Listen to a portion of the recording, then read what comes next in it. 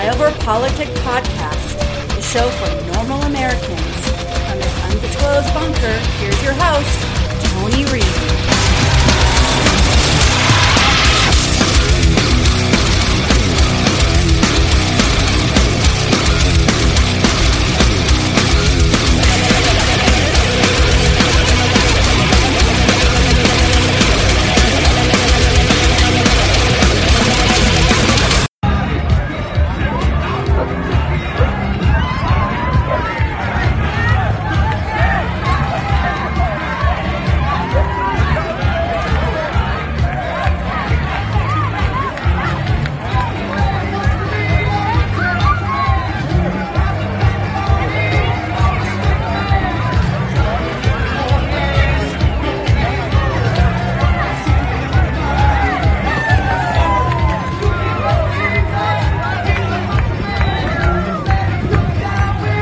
Compton. Nigga just aired the police out, nigga. They just aired the police out, nigga. It go up in Compton. Them niggas just got aired out, cuz. They just bust on them niggas, cuz. That's crazy. Damn. Oh, it goes down in Compton. Oh, they just got bust off. That nigga on a knee. Damn. Police just got aired out, nigga. They just got bust on, nigga. They just got aired out. They just got aired out, nigga. It's going up. Somebody bust on their ass. Somebody bust on the police, nigga. Damn, nigga. Oh, two sheriffs shot in the face. Two sheriffs shot in the face. They tripping. It's going up in Compton. Niggas bust on the police, nigga. Nigga, they just got aired out. Somebody ran up on the car and bust on their ass. Right through the window, in the face and all, nigga. It's a wrap. And this is America in 2019. While the media calls it peaceful, we call it the violent left. I just don't even know why there aren't uprisings all over the country. Maybe there will be. People need to start taking to the streets. This is a dictator. You know, there needs to be unrest in the streets for as long as there's unrest in our lives. Enemies of the state. Show me where it says that protest is supposed to be polite and peaceful. Do something about your dad's immigration practices, you feckless. When they go low, we kick them. How do you resist the temptation to run up and wring her neck? The biggest terror threat in this country is white men, most of them radicalized to the right. I thought he should have punched him in the face. I said, even if you lost, he insulted your wife. Yes. He came down the escalator and called Mexicans rapists and murderers. He said, well, what do you think I should have done? I said, I think you should have punched him in the face and then gotten out of the race. You would have been a hero. I'd like to punch him in the face. I said if we were in high school, I'd take him behind the gym and beat the hell out of him. Punch some people in the face. When was the last time an actor assassinated a president? They're still going to have to go out and put a bullet in Donald Trump, and that's a fact. The country is white men, most of them radicalized to the right. All punches are not equal morally. And this is Flyover Politic Podcast. We're going straight in. That, my friends, is brought to you by Barack Hussein Obama and the Democratic Party. By now you probably know, but if you don't, two cops just sitting in the car, dude walks up and airs that beep word out. And what did our media do? They ignored it. Going a day early because I can't do this. This is not America. This is not who we are. But when you have all the rhetoric, as you heard in our new bumper, from TV and Democrats, who are always talking about Trump's rhetoric and how dangerous it is for society, And you spend all day saying everybody's racist. Every cop needs to be killed. When you don't report AB,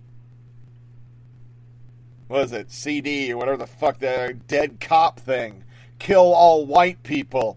When you don't report that it's violent and it's peaceful. When you bury all this stuff and you go after Trump rhetoric and say he's the reason that somebody shot up a baseball field full of Republicans and it's his rancor why people are getting beat.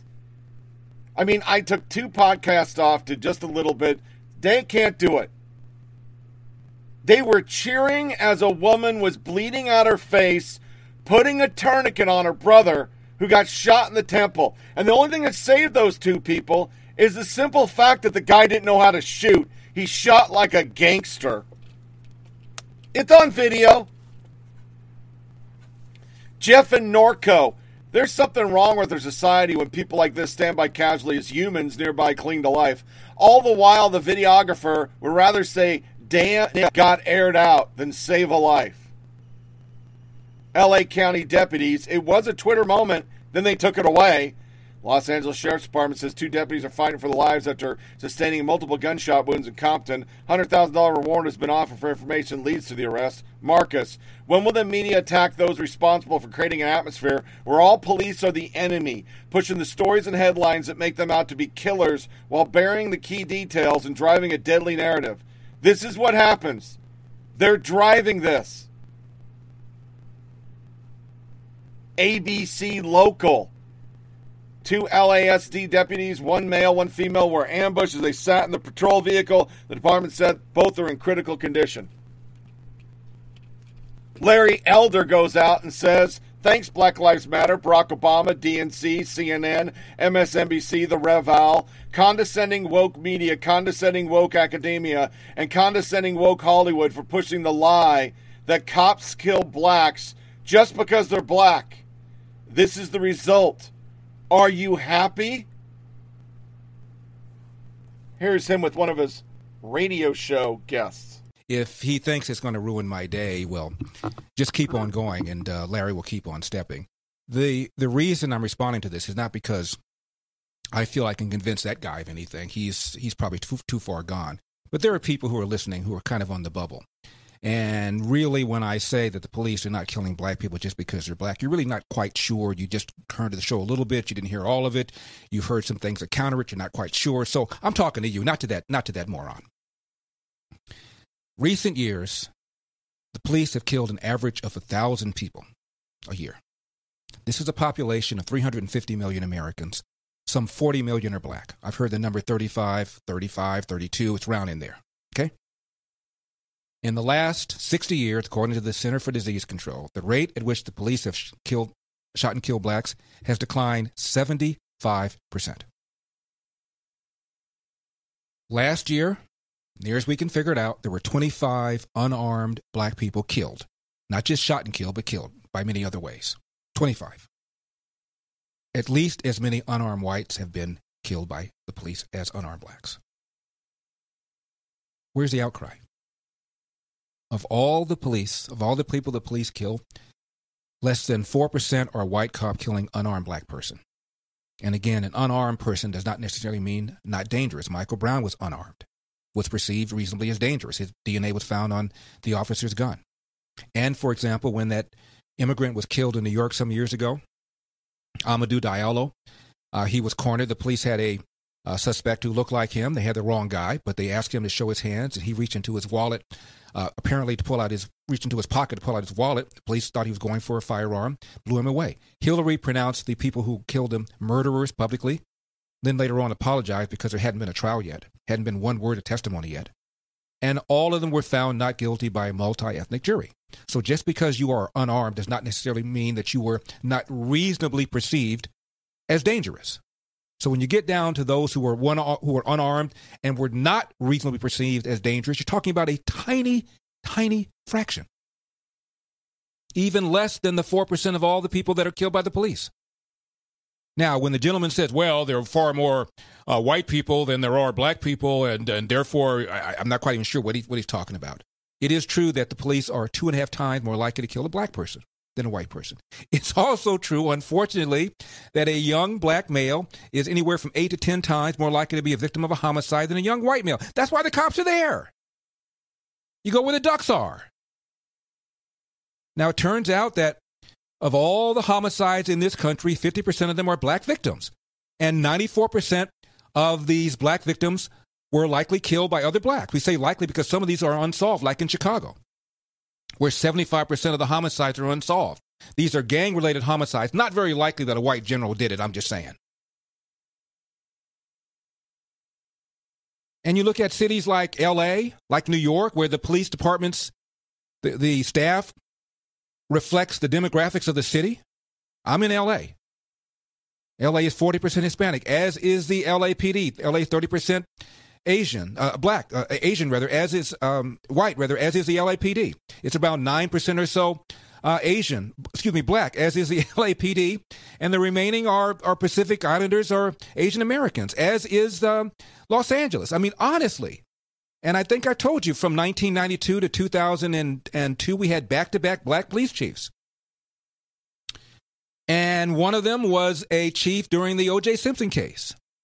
And because of the allegations that all these racist members of the LAPD had fabricated evidence to convict an innocent man, Willie Williams, the then LAPD chief, the black man, as I mentioned, did a full study to find out whether anybody had done anything inappropriate with respect to the O.J. Simpson case.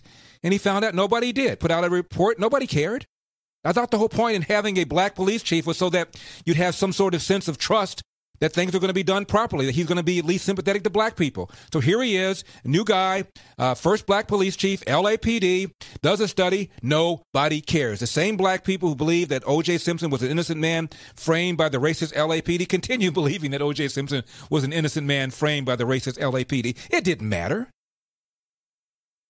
Black Lives Matter was formed because of the acquittal of George Zimmerman, who killed Trayvon Martin. Well, there was a black alternate. He didn't serve on the jury, but he was a black alternate. And he said that had he been on the jury, he would have reached the same conclusion. And those jurors who did speak before the public said that race never came up.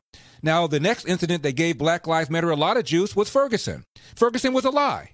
Michael Brown did not have his hands up, did not say don't shoot. And here you have this organization getting all sorts of credibility because of this. Are you kidding me? In comes the DOJ under Obama. They do a study.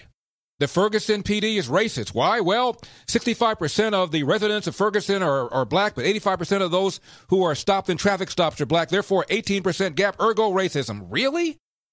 NYPD. 55% of those stopped in traffic stops are black. New York, 25% black. 30-point gap. Why isn't that a bigger example of racism than Ferguson? Can't do it by that. You have to do it by whether or not the driver is offending. What the fuck? And then, once again, this was not national news. This wasn't a big deal. LAPD HQ, we stand with the brothers and sisters of the LASD HQ tonight. The thoughts and prayers of men and women of the LAPD are with the two deputies that were ambushed while sitting in their vehicle right next to a train station. The first person I saw this was James Wood. He sent it. And the Larry Elder. County sheriffs, again, moments ago, 2 of our sheriff deputies were shot in Compton, transported to the local hospital. They're both still fighting for their lives, so keep them in your thoughts and prayers. Update, 1 male deputy, 1 female were ambushed. They sat in the patrol vehicle, both sustained multiple gunshot wounds, critical condition. They're both currently undergoing surgery. The gunman walked up on the deputies and opened fire without warning or provocation. Villanueva to discuss ambush shooting of 2 LA sheriffs, and this is how it sounded. From the crime lab, crime analysts, we have people from our high-tech task force to canvass and dissect any video that might be recovered. And there are members of CAPOS, the Crimes Against Peace Officers section from the LA District Attorney's Office, on scene as well at the command post. Keep in mind, this is all very fresh for us. I did about a 10-minute walkthrough of the scene before I came over here to give you a very quick briefing here. So we're just getting into this. I encourage anybody who witnessed this or has information related to this incident to call us at Sheriff's Homicide Bureau at 323-890-5500. Thank you. Captain, can you tell us whether both deputies are still alive? At this point, yes, both deputies are still alive. Captain, can you talk about the video that's now circulated out there? Can you give any clarity? I'm aware of that video. That video is one of hopefully many that was captured by one of the MTA cameras just south of the shooting scene. And I believe that was released early on before I even saw it. It hit the news. So, Can you talk about what you get from that video? Because it looks like the clear video that I saw shows a pretty accurate depiction. And I mean, do you have any idea from that video if we're looking for a man, a woman, a young person? I can tell you at this point we have a very, very generic suspect description of a dark-skinned male. And that came from one of the deputies, one of the victims. So that's what I have right now. That interview was very brief, as you can imagine. He's being treated. So that's what we have right now. That video, you have to remember, that's from a fisheye lens. It's distorted. Height and weight are going to be deceiving. So I'd rather go from the eyewitness at this point, from the deputy sheriff. Again, it's all preliminary, and we hope to have more soon. Are both deputies, are they alert and awake? Are they both alert and awake? I don't know. I just got here. I haven't talked to them. I do know that they're still alive. Okay.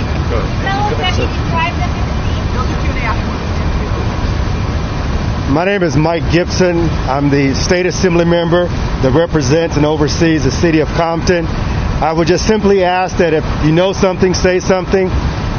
We're praying for both officers. We're praying for their families. And we're hoping to not only receive good news, but also a speedy recovery. So again, if you know something, if you were there, we're asking you to please call the Los Angeles County Sheriff's Department and please share with what you know. It's important. Thank you. I'm Assembly Member Reggie Jones Sawyer. I'm the Chair of Public Safety for the state of California. First and foremost, just like my colleague, I'm praying. And we all should be praying for the officers involved and their families. This was an unprovoked, cowardly act. The individual will be caught, and justice will prevail. Our society must not tolerate such acts of violence. My respect to the members of the Los Angeles Sheriff's Department and the men and women in law enforcement who make up our daily lives, knowing that the risks that they take to secure our lives and safety. Tonight, we must, as a community, condemn the actions of the perpetrators, but most importantly, we must all come together, pray together for these officers, because they are heroes. They are heroes of the first and foremost that all of us would like to be. We must pray for them, because Sunday's coming. We must pray for them so that they will have a speedy recovery and hopefully get back to the duties that they presently have. Thank you very much. Sheriff, can you come back up now, please? Sure. Thank you, sir. Can you talk a little bit about the condition of the deputies? Well, they're both suffering from multiple gunshot wounds. They're out of surgery right now, so we're going to keep them in our thoughts and prayers. One is a 31-year-old mother of a 6-year-old boy. Her husband is here with them. The other one is a 24-year-old. And parents are here. Girlfriend is here. They're both out of class 437, so they just graduated. And in fact, I swore them into office just 14 months ago. These are real people doing a tough job, and it just shows just the dangers of this job in the blink of an eye. Sheriff, you mentioned it earlier, but do you believe that this is the new climate for law enforcement officers, that these type of things in the world that we live in today can happen at any moment?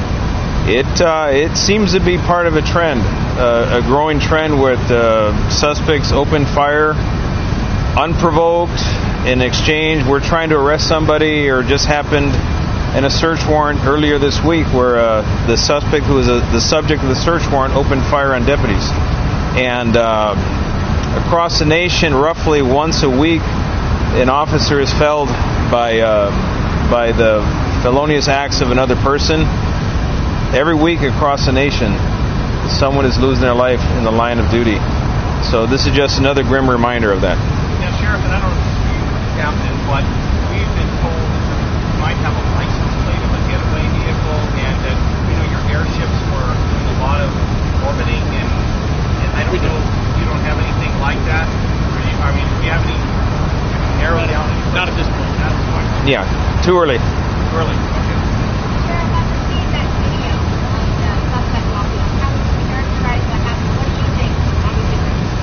Well, as Assemblymember Reggie Jones Sawyer said, that was a cowardly act.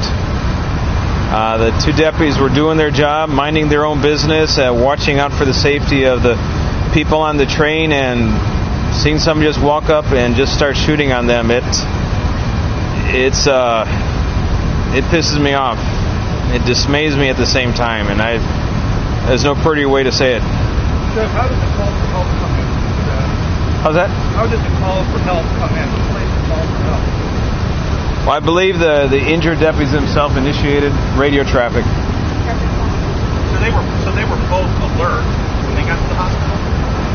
Yes. And then does this appear, and I know guys are preliminary, but I have to ask, does it appear that this was delivered in the sense that it was calculated, or do you think it was a spontaneous action? That's way too early to have that information.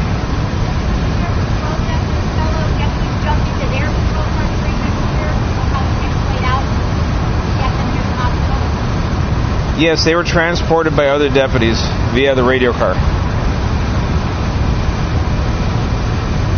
can you do now, Sheriff, what kind of alert now will your deputies have as a result of this? Are you guys going to go into any kind of a tactical alert or any kind of an alert now with all the deputies? If now these are brazen acts where they're just shooting people like that, shooting deputies, what kind of alert now do you have for your staff? Well, as you can tell, we're stretched. Hold on a sec.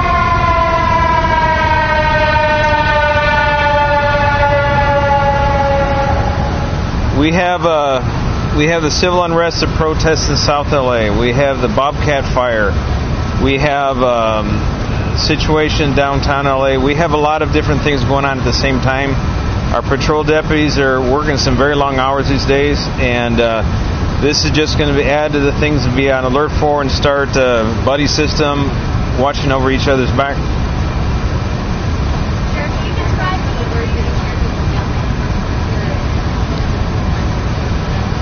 Well, I express my condolences, all of them. I offer my full support of the department. We were behind them, and we're just going to keep them in our praise, and hopefully they can all both heal from this. So the prognosis is good? I'm not going to. I'm not at liberty to say that. That'll be up to the medical staff.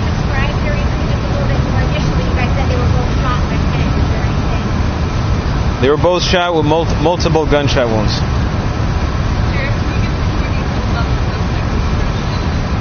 Only what Captain Wegner offered. That's the best that we can do right now. Dark-skinned male.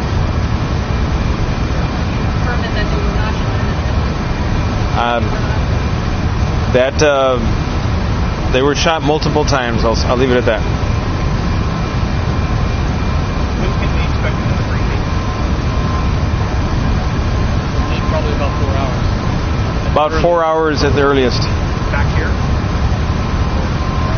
That's to be determined. We'll let you know. Yeah. Sheriff, have you actually seen the video? Yes. It seems that so it happened in 2 seconds. And I'm just wondering if it strikes you odd that many shots would be fired that quickly. You can get a lot of rounds off in 2 seconds.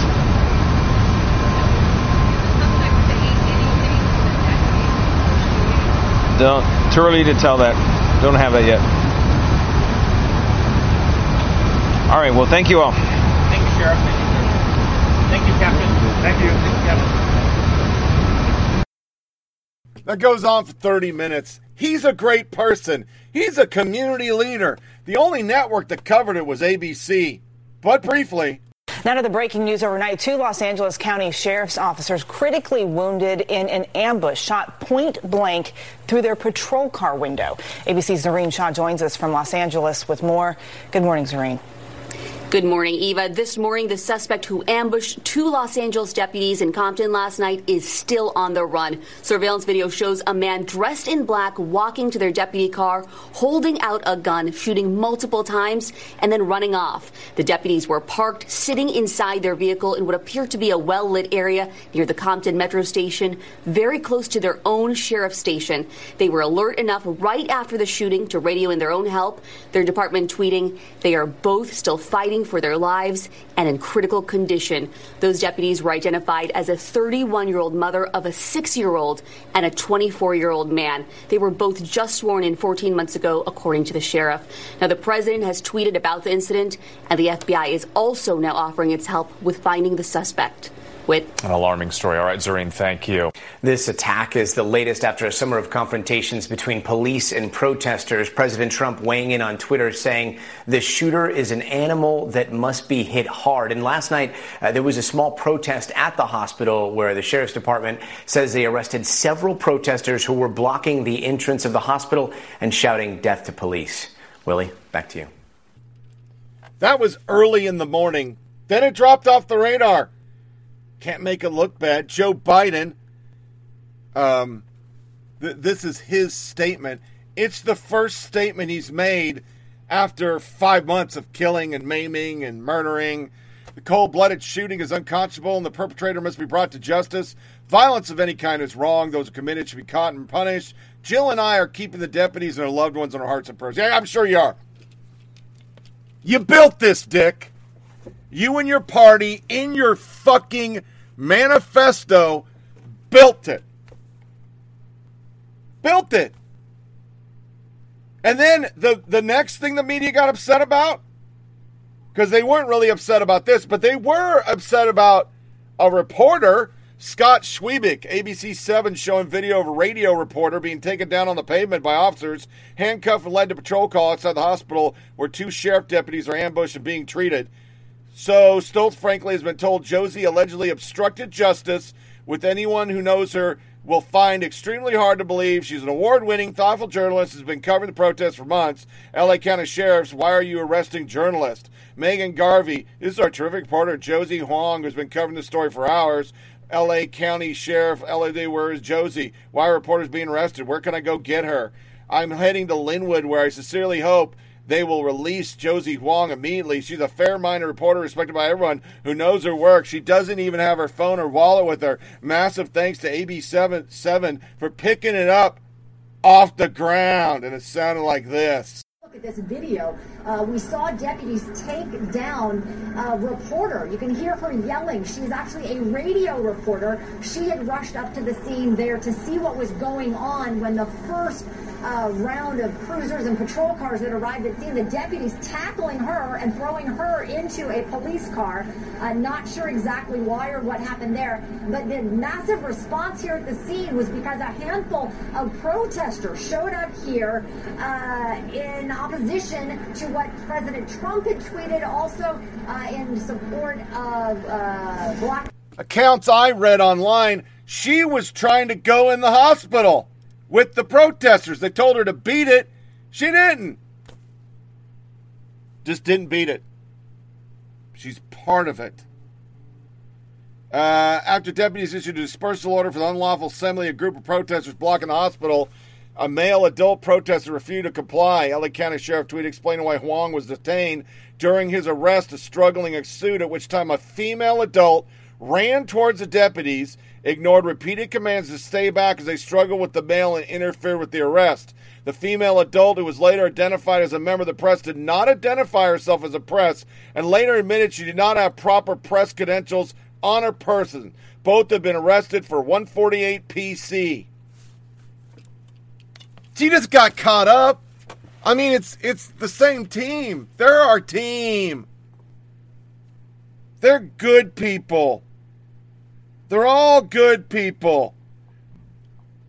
Trump says there's good people on each side. He's a fucking piece of shit that did the massacre in Pittsburgh synagogue.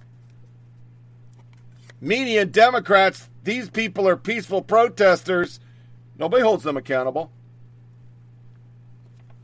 Said it during the May riots, specifically CNN and MSDNC were they were directing traffic.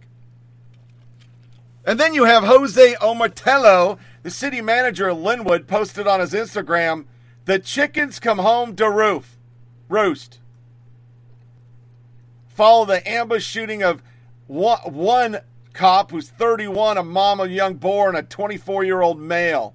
Chickens come home to roost. The shooting of anyone is wholly unacceptable occurrence in society. Did not occur that type of violence seen in the shooting of the deputies yesterday in Compton. I will say that communities like Compton have been plagued by deputies, gangs that inflict fear and violence in the communities. These deputies murder, framed, and attack people of color. Democrats built it. They built it. This is what the Democrats wanted. I mean, this whole thing is like writing on a wall. You knew it was going to happen. It's just a matter of time. So as we go to our first break and then we come into our next bullshit story, I have never seen a journalist or pundit or whatever you want to call Tucker Carlson go out on a limb like this. This segment was shocking because it's what we all think. And with Media Matters, the Democrats, and the rest of the media trying to get him off air, I'm surprised he did this. But good on him for doing it.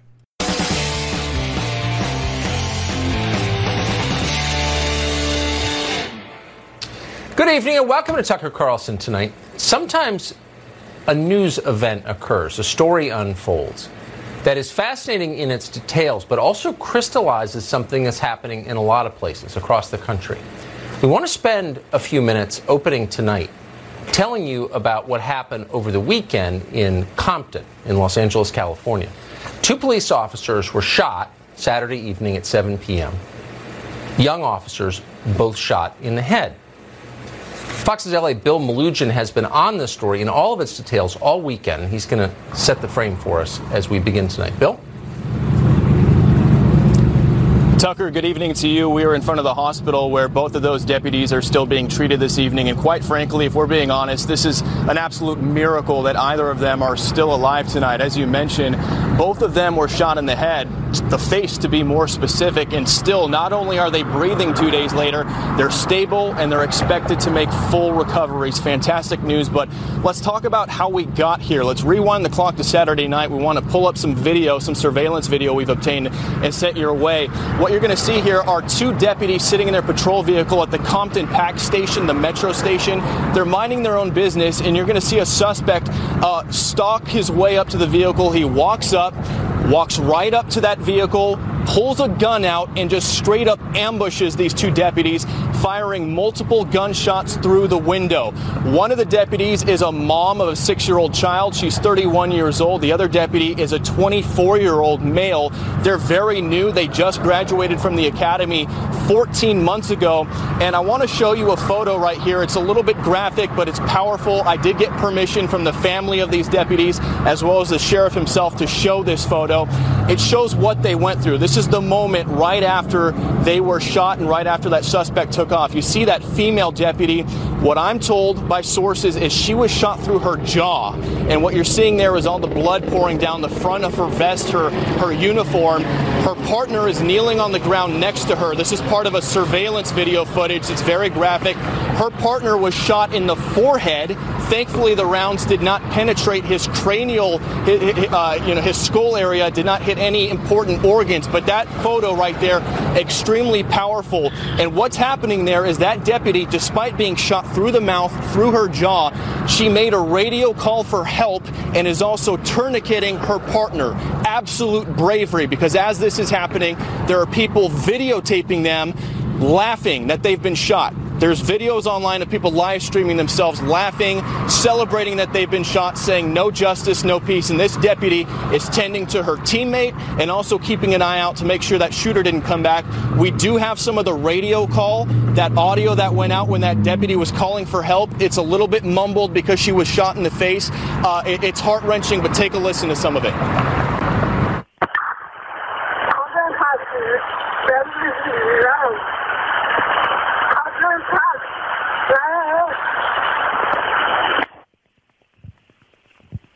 602 Frank, I can't copy you.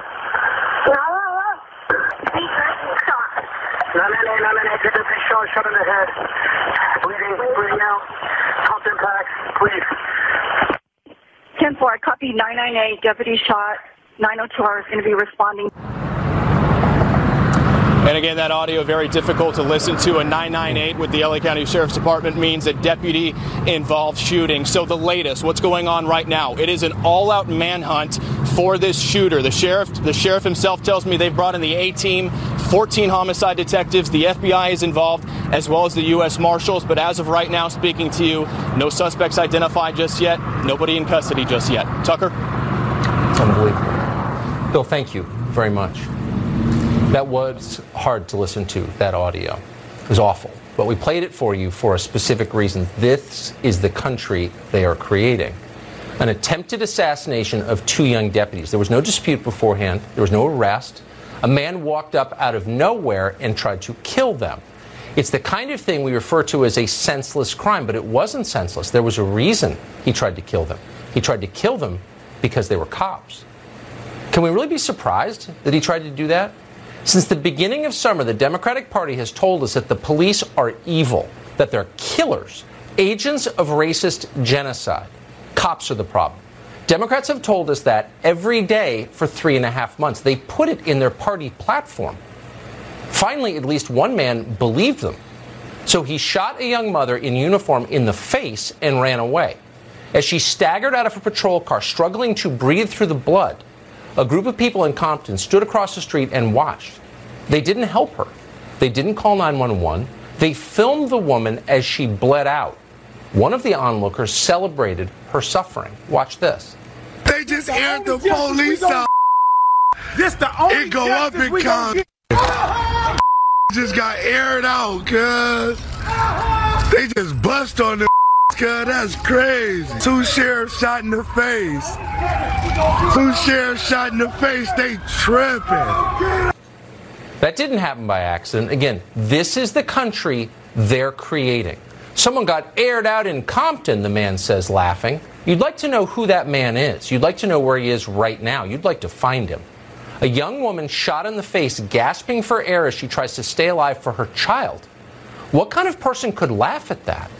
You'd like to think that only a monster could laugh at that, but the truth is scarier. Legitimate sociopaths are rare. Far more common are people who believe what they're told, and people like that are everywhere, especially right now. Black Lives Matter has told this man that police officers deserve to die because they're subhuman. So why wouldn't he celebrate their death? He and many others. A mob of ghouls quickly assembled outside the hospital where these 2 deputies were taken. They showed up to root for their death. Then they blocked the entrance and the exit to the emergency room. That meant that ambulances couldn't move. If there was ever a moment when Los Angeles Sheriff's Department would be justified in using immediate and overwhelming force to move these people and to protect the public by doing it, it was this moment. But they didn't do that. Instead, the Sheriff's Department went on Twitter and begged Joe Biden's voters to please move. It didn't work. If anything, the mob seemed emboldened. Watch. See what's happening right here, right? They got these pigs out here. They are telling us that we cannot come in here and see these individuals who's been shot down at the mother train station. We hope that yeah, it's gonna be more. I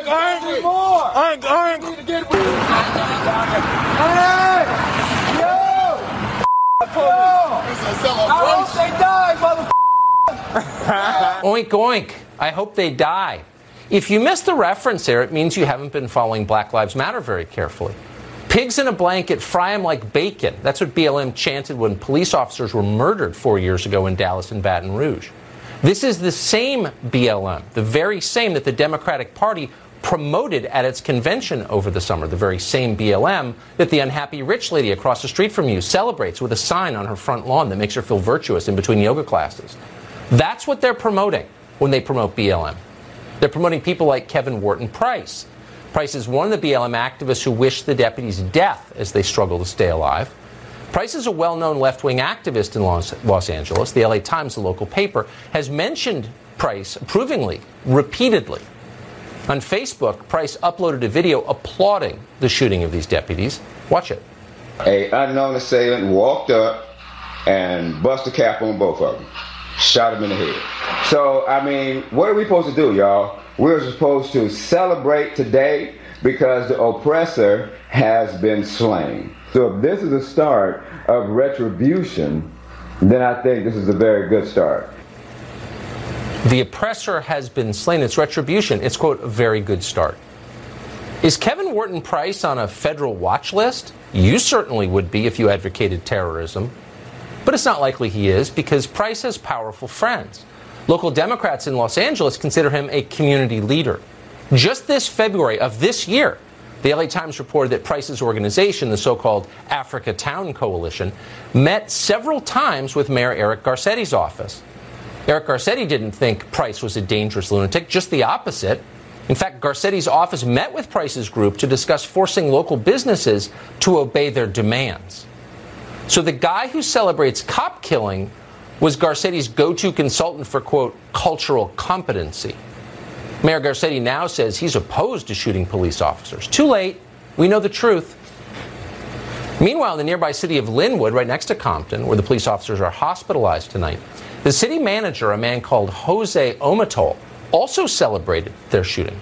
He posted this statement on his personal Instagram, quote, "The chickens come home to roost," quoting Malcolm X. In other words, they deserve what they got. Lynwood City Council has not condemned those remarks. Multiply these attitudes by every Democratic office holder in America, and you won't be surprised to see our cities burning and our cops murdered. There were riots last night in Lancaster, Pennsylvania, of all places.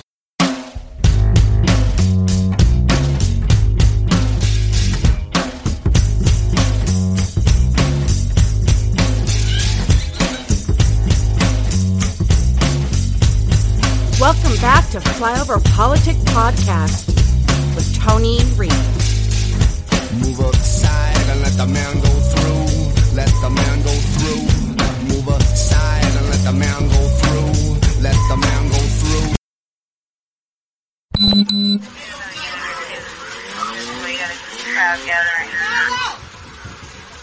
28's coming your way. Quarter two, you going. Where'd they go?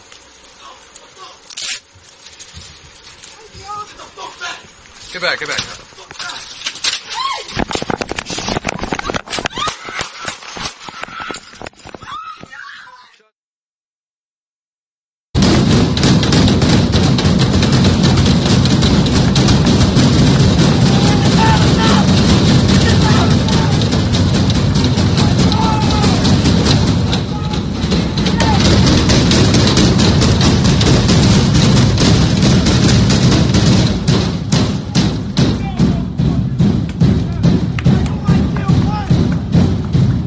This is another non-story. A guy who stabbed 4 fucking people this year is given commands by the cops. He ignores said commands and gets shot and killed. So what does everybody do? BLM gets on the horn. They all freak the fuck out. And they start some more rioting. Because, you know, why not? That makes sense. This is a fucking riot. Because cops are bad. They need to air that N-word out. Yeah. Air them out. I mean, that's what we do, right? We air them out with the N-word. Because, you know, that's super cool. Body cam video shows man with a knife chase officers. Ian Michael Chong. This is the body cam footage officer involved shooting a Lancaster, PA that Black Lives Matter is rioting over. The perpetrator charged the police with a knife over his head. Clear intent. I played it. BLM riots kick off in Lancaster after an officer-involved shooting a man armed with a knife. Black Lives Matter organizers continue to rally support at the protests in Lancaster despite the release of the body cam footage because fucking facts don't matter. Here they are putting white allies in front line to act as first line of defense against police. I'll play some of this because I didn't download it all. Yeah, that's good shit right there. Yeah. BLM is rioting in Lancaster because a domestic abuser chased a police officer with a knife and got shot. They're literally just turning any knife-wielding lunatic into a martyr. They need it. Ricardo Munoz, the man who died in an officer-involved shooting in Lancaster today that Black Lives Matter is rioting over, has a history of stabbing people. In 2019, he stabbed 4 people, including a teenager. So what did our great media go through? Drew Holden. We're seeing a narrative evolve in the real time in Lancaster, PA, that admits the fact the man who was shot and killed by police was actually trying to kill a police officer with the body cam evidence. Enormously irresponsible, especially given the current climate. We'll start with the AP. They just so happened to leave out the reason why the officer was running away, a direct threat against his life, but managed to get the suspect race involved. Video, officer running away while shooting man with knife. Reporters from AT got picked up all over as it does and recycled through the same lens. U.S. News, who managed to scrub the knife detail and focused in on the trendy topic. Fatal police shooting in man in Pennsylvania sparks protest. Crowds gathered to protest in Pennsylvania City after a man was fatally shot. He was just shot, minding his own business, because that's what they say. I mean, this is what the left pushes, which is exactly the problem. By shoehorning a very obviously justified police use of force into a current narrative, you erase the details that matter. Philly Inquirer. Lancaster police fatally shoot man after domestic disturbance call. Unrest erupts in the city. Yahoo! Deadly officer-involved shooting in Lancaster sparks protest. The Guardian. Ricardo Munoz shooting. Protests erupt after Pennsylvania police kill black man. Got to get the black man in there. Syracuse.com. Protests erupt in Lancaster, Pennsylvania after police-involved shooting. The Hill. Protests erupt in Lancaster after police fatally shoot man carrying knife. Oh, that's a little better. Newsweek was, not surprisingly, the least responsible with their reporting. The fatal police shooting of Ricardo Munoz in Lancaster, PA explained. Lancaster police used chemical agents to disperse protesters after police fatal shooting in Pennsylvania. We're just supposed to let them do what they want. Burn shit. Yeah. Okay. We'll get right on that. Sounds good. Good shit. And by the time the dust is settled and the damage has been surveyed by the protesters, the situation that led to it has been all forgotten. AP again and Penn Live. Tear gas used on crowd protesting police shooting. A heartbreaking day for our city. Police use spray on peaceful protesters. They actually put peaceful.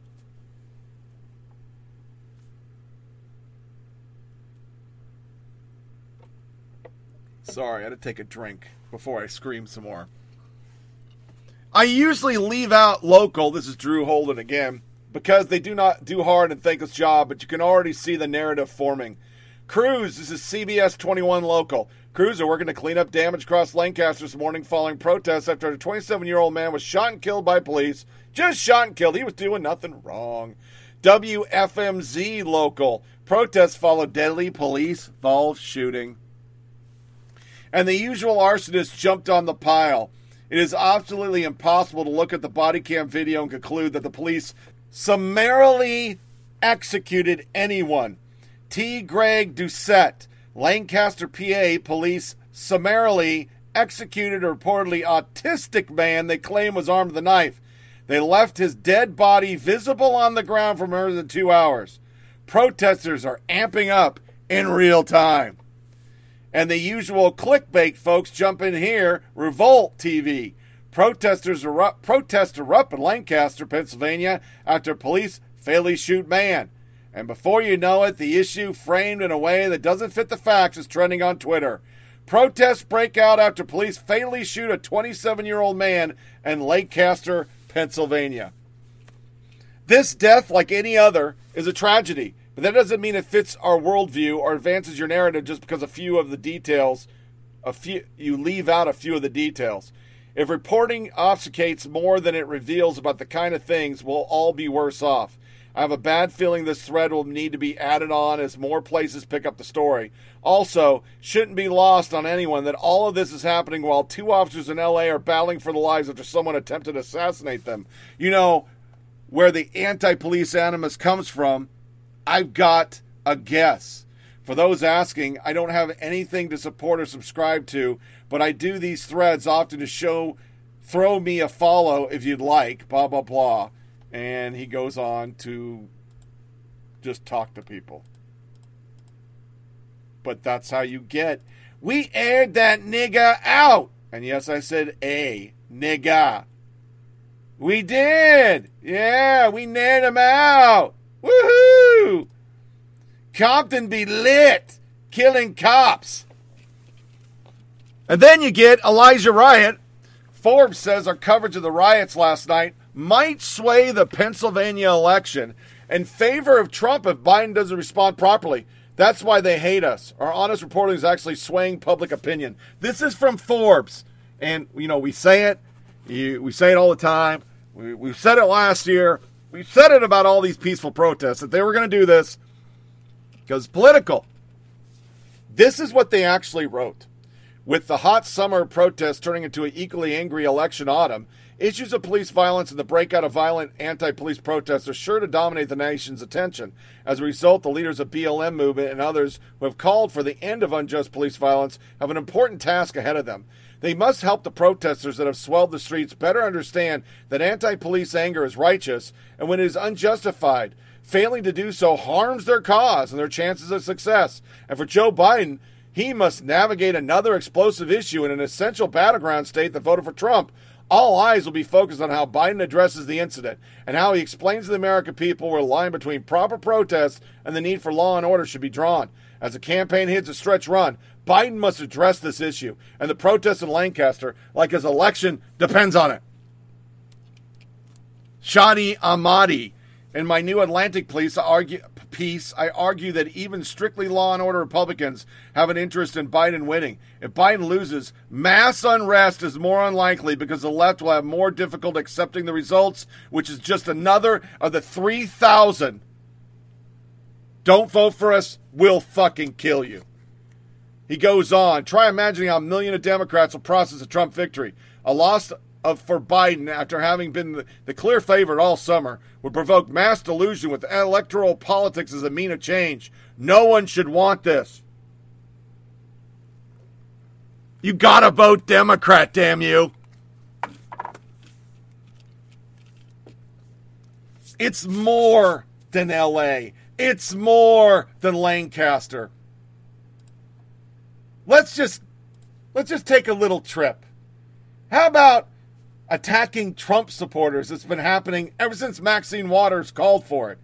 Here's a booth getting fucked up, Joy Vila getting fucked up, and a little kid, a girl, getting egged by Biden voters. Screaming in my face, telling me I'm oppressed. What did you say? What did you say we're oppressed? Drown him out. Drown him out. You didn't serve. I am not oppressed. You did. You're insane. We have black conservatives, and this is one white guy who is screaming in our face, telling us we're oppressed. This is a hater. He's trying to say that we're oppressed and we're racist, and he's the one screaming in our face. Black Lives Matter is trying to attack black conservatives. No, yes. Yes, we are we oppressed? No. When you scream in our face, we are. When you scream, says the white guy, right? We're oppressed. Says the white guy. USA! Get out of here, bully. Get these bullies out of here. We're not standing for it. They get violent. He started shoving us. He started screaming in our face. He started pushing old ladies and children, screaming in black people's face, telling us we're oppressed. You're a white dude. You're one single dude, and there's hundreds of us. Don't test us. I saw you.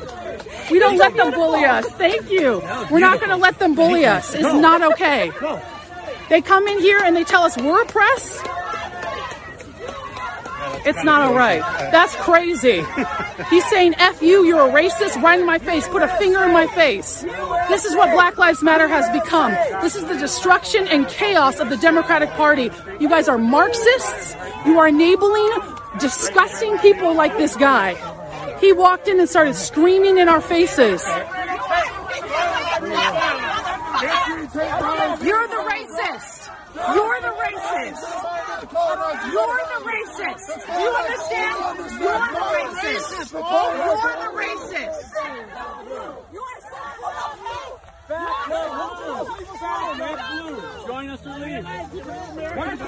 You're the racist. You were screaming in my face. You want to be racist? They're nothing but hate.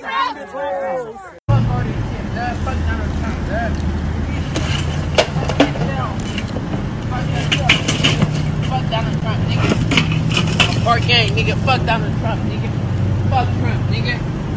Gangland, nigga. Fuck you, bitch.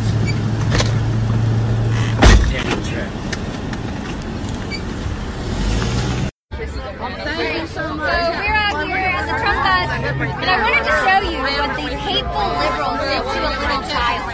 Look, this is what happened. They rode by, and they threw eggs at little children. And they have, we're waiting on the police to get here, but look, it's all in her hair. And she was just standing there. So I wonder if these Democrats are the kind of violence that's what this is. They're assaulting. This is a hate crime right here, just for being conservative. Little children getting eggs. Disgusting. Like I said, we called the police and they're on their way. And we got the license checker. So stay tuned. We'll keep you updated on what happened. Please come out and show your support. But, you know, this is what the Democrat Party does. This is what the Democrat Party allows. So we have to build something better for our children in their future, because the radical left will throw eggs at little children. The radical left will throw profanities at little children. And that is not what we are about. We are about protecting our liberties, our freedoms, our freedom of speech. We shouldn't have to worry about being assaulted on the streets by far-left radical communists. So, thank you. Come on out. We're still at Crossroads. I'll keep you updated on what happens. No Trump, 2020. Educate people. But you don't have any information. You won't trust many of my sources. You're the least educated people here. Yes. Yeah. Yeah. Let's go. Let's do it. Let's dance. All right. Let's talk statistics, because black people are being killed by police, right? Yes. What are the numbers? What are the numbers? I don't need to tell you the numbers. I need you. Okay. I need you. You don't know anything. To fucking understand your privilege and the fact that your skin color does not get you fucking killed. Okay. Can we talk about statistics and numbers and data and facts and evidence? What are the numbers? What are the numbers? Yeah. What are the numbers Right. for you guys? Right. No. What are the numbers? I'm going to tell you. The number of unarmed black people who were killed by police last year was 9. That's 0.00022% of the entire black population. The number of white people who were killed by the unarmed white people killed by the police last year was 19. So, and the number of white people who are killed by police every year is double the amount that's killed by black people every. Literally disgusting. Because the facts that I'm giving you don't align with your cult narrative. What is it about me that disgusts you? You're angry because I told you facts. You're fucking privileged. That's what I call it. Yeah, we have. Yeah. Do you not understand yourself right now? No, I'm an ally. I'm a fucking ally because I believe. An ally to what? To equality. And right, justice. but I just gave you the numbers which show that the thing that you're angry about isn't real. Black people are not being killed by police in disproportionate numbers. It's not happening. You're just full of rage for no reason. More than half of the black babies in New York City are aborted. More than half. Do you care about those black lives? Do you care? Simple question. Do you care? Do you care? She's trying to talk. I mean, why are you trying to prevent her from talking? I mean, what privilege? What privilege? What privilege? Because I don't want you to try to incite anger. Learn some facts. You don't have to be so angry. Oh, no. Oh, no. Oh, no. Facts. I'm mad about facts. Oh. I threw in there the end was normals getting done. They're just done. They just drowned out BLM. And then we have Sacramento. The second photo. Jody Hernandez. Protesters turned ugly when demonstrators surrounded a CHP car, got on the hood, and the officer drove through the people. One person injured. Hatal Talala, a BLM activist. Trump came to Sacramento, and cops ran over protesters.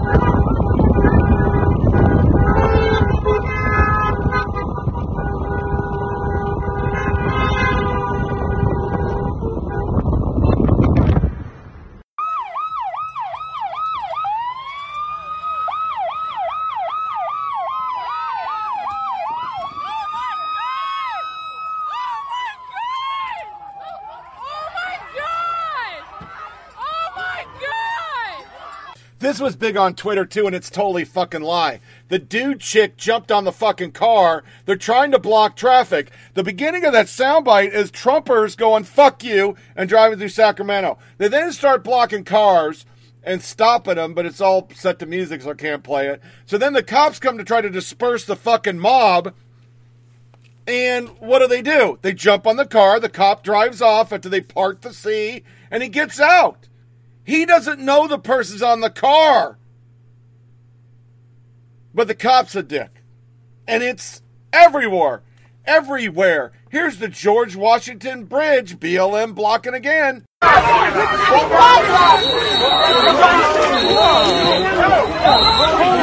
shit. Wow. Wow. Oh my God.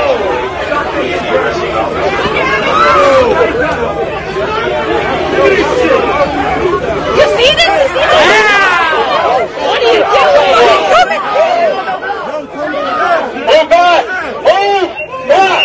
Move! Move back! Move back!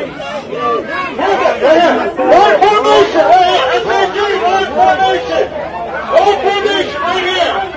One formation! Platoon! Everybody fire! Fire! Stop! Move! Move back! Move back! Move back! Move back! Move back! Move back! Move back! Move back! Move back! Move back! Move back! Move! Prisoner transport vehicle, or if you resist arrest, you may be charged.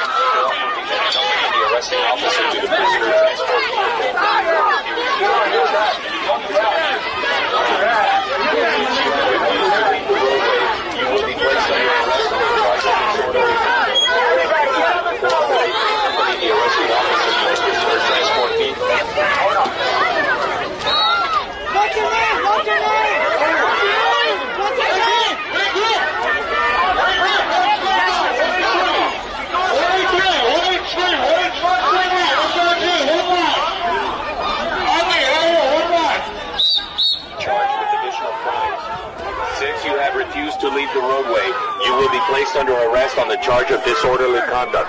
If you do not cooperate and accompany the arresting officer to the prisoner transport vehicle, or if you resist arrest, you may be charged with additional crime. Since you have refused to leave the roadway, you will be placed under arrest on the charge of disorderly conduct. If you do not cooperate and accompany the arresting officer to the prisoner transport vehicle.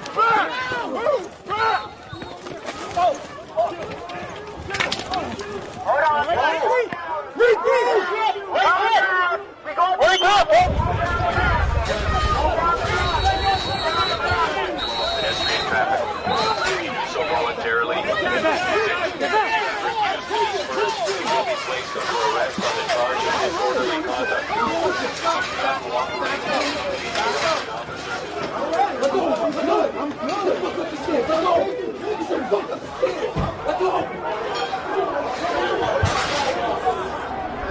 One line, SRG, one line. Calm down. One line. To the sidewalk. SRG, line formation. Back up. Get on the sidewalk. Line formation.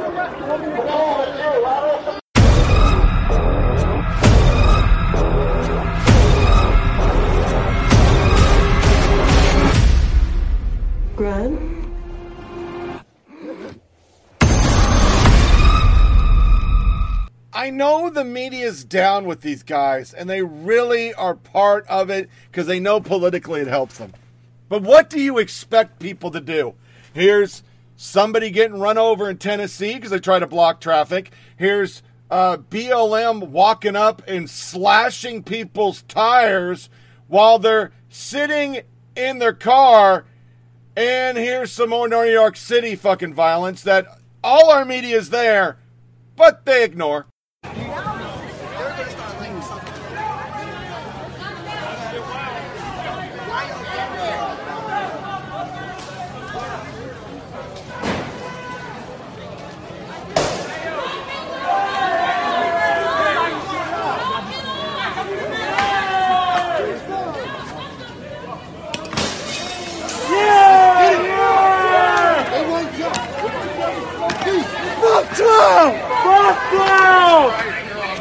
Get out.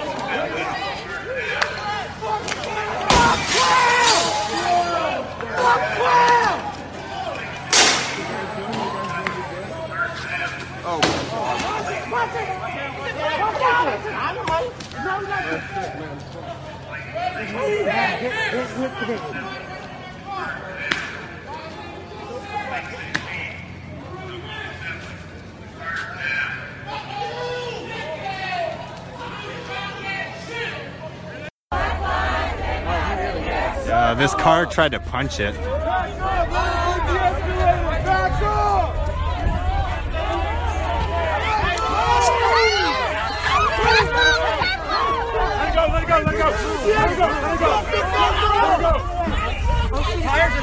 Yo, he just slashed his tires. That's what happens. Get your tires slashed. That's what happens. You get your tires slashed. You get your fucking tires slashed when you fucking try to run people over. Trying to run people over, you get your fucking tires slashed. That's how we do it in LA. That's how we fucking do it. You want to run people over? Well, you're gonna get your shit fucking pushed in.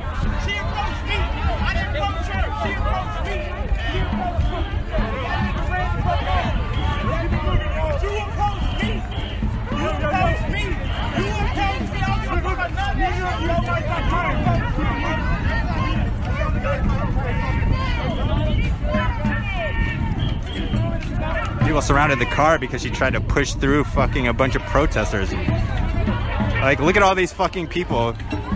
You fucking try to push your car through all these people and say fuck you? Well, guess what? Your shit's getting fucked up.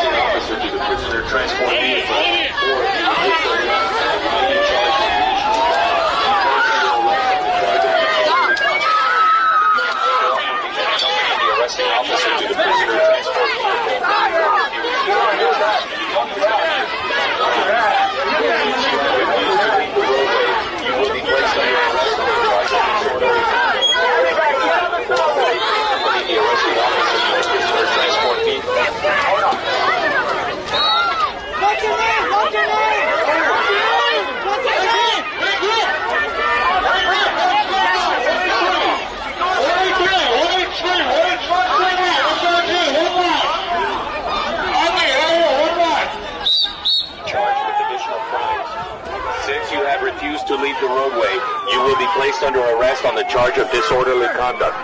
If you do not cooperate and accompany the arresting officer to the prisoner transport vehicle, or if you resist arrest, you may be charged with additional crime. Since you have refused to leave the roadway, you will be placed under arrest on the charge of disorderly conduct. If you do not cooperate and accompany the arresting officer to the prisoner transport vehicle. Move back! Move back! Hold on, wake up! Pedestrian traffic. If you do so voluntarily, you will be placed under arrest on the charge of disorderly conduct. If you do not cooperate,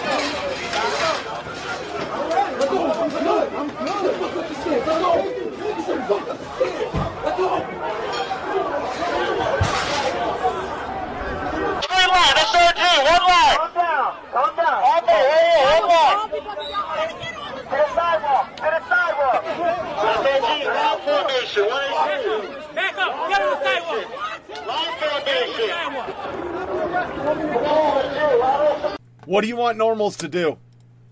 Are we just supposed to sit and take it because we're white and we're bad people because we're white? Is that your plan?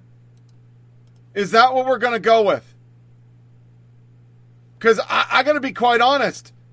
I will mow a motherfucker down. I've already been almost pulled out once. I'm not doing it again. I don't give a fuck what cause they're for. I don't fucking care. It doesn't give them the right to damage my property. It doesn't give them the right to fucking harm me. As much as you guys want to make it that way, I'm sorry. Most of us are not going to play with that bullshit. We're just not. And we shouldn't have to. There is no fucking excuse for this violence. There's no excuse for it. You have justified it, Democrats, since fucking May. You've justified all of this. And we're not having it anymore. We're just not going to have it. It is beyond proper decorum. You literally don't get to damage stuff, beat people, burn stuff down because you believe cops are bad. What the fuck does normal people have to do with cops? We have nothing to do with cops. We're not cops. But when you have a media establishment that sits there all day saying cops are bad, everybody's racist, and Trump's going to win, and if he wins, you're all going to fucking die. He's going to fucking kill people. He's going to put people in fucking concentration camps. How many times have we fucking heard that shit? How many times? I mean, this fucking shit is out of control. And then on Twitter this weekend, we have everybody trying to play down the rumors that, hey, Antifa and BLM are starting fires in California and the Pacific Northwest. All the media betters, oh no, they even fact-checked, oh, there's a rumor on Facebook that 7 people were arrested in Medford. It was only 2. Because by the end of the weekend, they couldn't play it down anymore. Suspect stopped 6 more brush fires, faced additional charges. He was released in Portland. On Monday the 14th, East Precinct officers were dispatched with Portland Fire and Rescue to report of multiple fires on I-205 by my parents' house. Portland Fire and Rescue extinguished 3 of them while passing community members put out the others. All were caught early, no one was injured, and no structures were burnt. Officers located Domingo Lopez Jr. walking along the shoulder and arrested him. They seized the lighter as evidence. My wife sends me one. It's literally a lady in Oregon stopping a dude from starting fires, an Antifa guy. She held him at gunpoint. But that's how far they've gone, because you tell them America sucks, burn it down. Here's one of the sound bites. Ah, shit, the sound bite was fucking corrupt. But it got an arrest, again, on tape, an arrest, showing them arresting people in Oregon because they're fucking starting fires. I mean, what the actual fuck? I mean, the one I could find on paper, because the rest is all buried, he's done it before. And as we start our show with "We Aired Them Nigga Out," Ed Malarkey, Portland police routinely attack peaceful protesters with brute force. We must disarm these officers and every other police department in America of weapons of war and enact a nationwide ban on tear gas, rubber, and plastic bullets, and beanbag rounds. That's what the Democrats want. But a plurality of likely voters say demonstrations in Kenosha and Portland are riots. 84%. 84. 84. Nobody's buying your bullshit. But how evil? Why do you think we have this? I'm playing it again. From L.A. Compton. Nigga just aired the police out, nigga. They just aired the police out, nigga. It go up in Compton. Them niggas just got aired out, cuz. They just bust on them niggas, cuz. That's crazy. Damn. Oh, it goes down in Compton. Oh, they just got bust off. That nigga on a knee. Damn. Police just got aired out, nigga. They just got bust on, nigga. They just got aired out. They just got aired out, nigga. It's going up. Somebody bust on their ass. Somebody bust on the police, nigga. Damn, nigga. Oh, 2 sheriffs shot in the face. 2 sheriffs shot in the face. They tripping. It's going up in Compton. Niggas bust on the police, nigga. Nigga. They just got aired out. Somebody ran up on the car and bust on their ass. Right through the window, in the face and all, nigga. It's a wrap. The left is linked to Farrakhan. The left is hand in hand with PPFA, BLM, all these groups, and the NAACP. According to NAACP chapter president Bishop Talbert Swan, there is no such things as blue lives because police choose to do their jobs, whereas black people do not get to choose their skin. In his Twitter post, there's no such thing as blue lives. Stop comparing your job with my life. Your career is a choice. My blackness isn't. No one deserves to be unjustly murdered, police or citizen. If you're expressing outrage over the shooting of 2 sheriff deputies, but we're defending Kyle Rittenhouse murdering 2 protesters in Kenosha only days ago, you need to shut up and have a seat.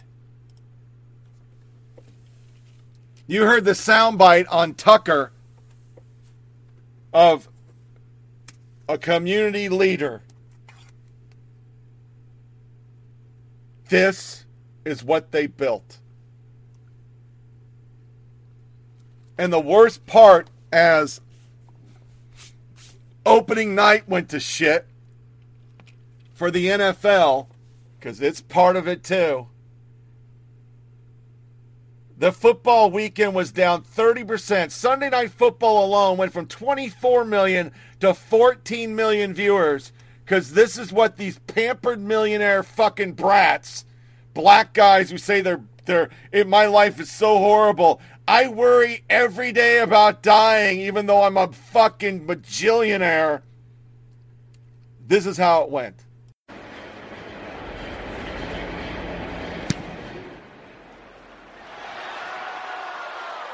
Kick is away. It's out of the back of the end zone, and we had a feeling that this may be something that took place before the game today. Both teams are taking a knee after the kickoff.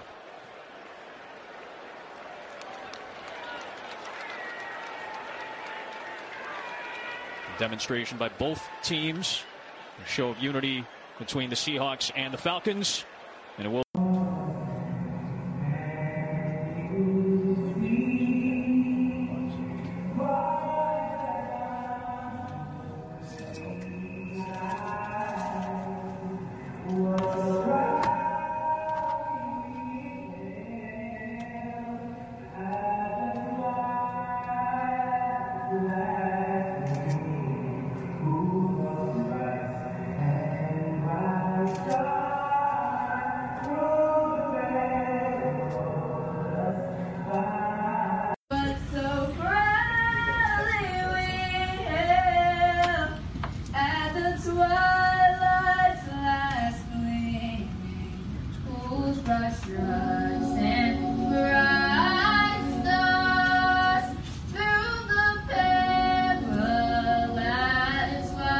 Yeah, it was a fucking shit show.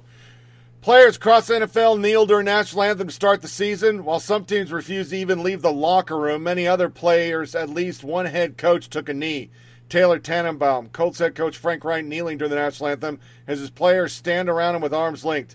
8 Panther players knelt for the national anthem and 9 raised their fists. All the Raiders stood for the national. Neither Jets nor the Bills were on the field. Browns, Myles Garrett, Ronnie Harrison, Kaharl Dodge kneeled. Many of the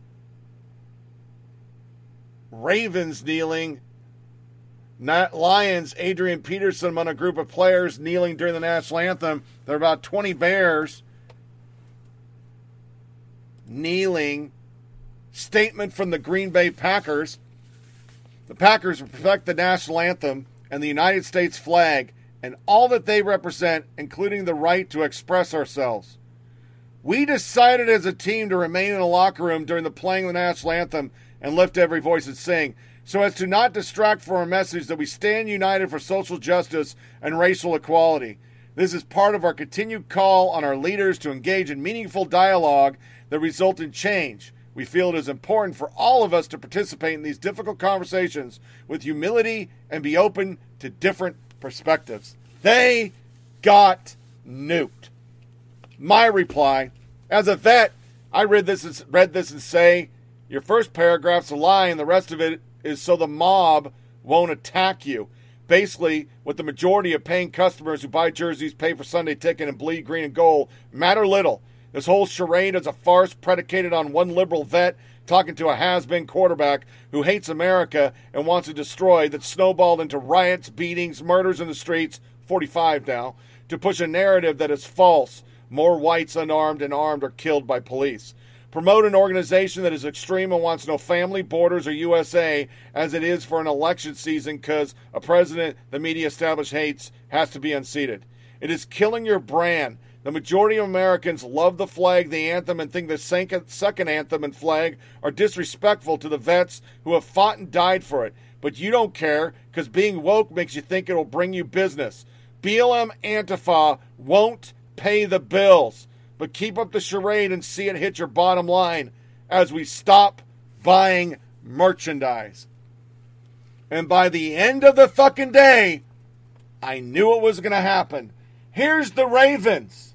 All these millionaire black guys are just being destroyed by systemic racism and can't make a living and are getting killed every day by cops. They kneeled for the anthem and stood for the black national anthem.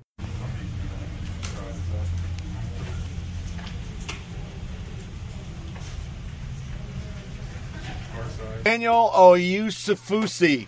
I can't say his name.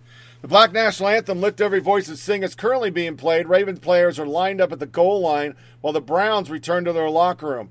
It looks like one Raven is kneeling. Ravens player line up at the goal line for addition of Lift Every Voice and Sing, the black national anthem. Matthew Judon and Marlon Humphrey kneeled. NFL players all over the league are kneeling during the national anthem. We simply aren't allowed to enjoy sports anymore without politics being shoved down our throats. The Ravens stood for the black national anthem, and then most of the team kneeled for the national anthem. That, my friends, is a really bad look. Question: how can the Ravens argue it's not about respect for the anthem when they kneel for the national anthem and stand for the black one? It's killing them. Public support has tanked across the board. And U.S. adults down 30, men down 24, women down 34. Do the math on that. The one demographic that they really need, women, to make money, because that's what the NFL's been doing with the Alyssa Milano Redskin fucking shirt. Sorry, I'm going to adjust my mic. It fell down. That was supposed to be how they made money, women. Oh, no. 18 to 34 down 15. 35 to 54 down 44. Over 55 down 30. White Americans down 26. Non-white Americans down 35. Republicans down 46. Independents down 40. And Democrats, who don't watch it, down 5. CBS knows it. Sports head called for broadcaster restraint on social justice remarks. Our announcers on site of the games are not going to condone, they're not going to condemn what's going on. They're going to report it, and they're going to move on. CBS leaned hard into the story opening the NFL today with a montage of recent events involved protests of police, including images of George Floyd, Breonna Taylor, and other victims, along with testimony from players and coaches. Bill Cowher preached to fans. Fans, please don't be judgmental today. Listen to the statements these teams are making. This is not about the flag. I love this country, but we can all do better. If we want change, America, we got to get off our asses and vote, said Randy Moss. Kurt Menefee, and while the pursuit of equality for all Americans has been going on for more than 4 centuries, it arrived upon the NFL sideline 4 years ago when Colin Kaepernick took a knee. Most of the Ravens, of course, wore black T-shirts saying, "Injustice against one of us is injustice against all of us. End racism." And then they said, "Fuck that white national anthem."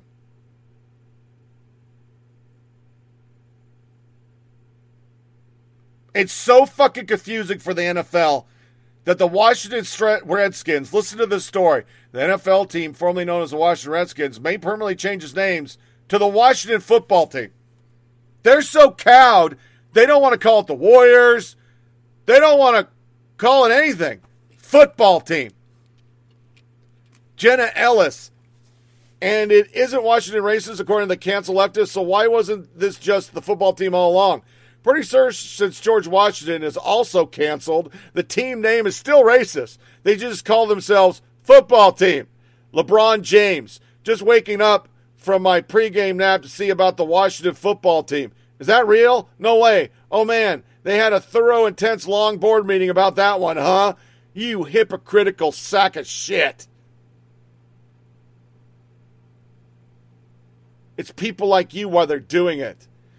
Tyler Effort is the only person I can talk to or talk about in a positive light. Great win to start the season. Love being part of the new team and community.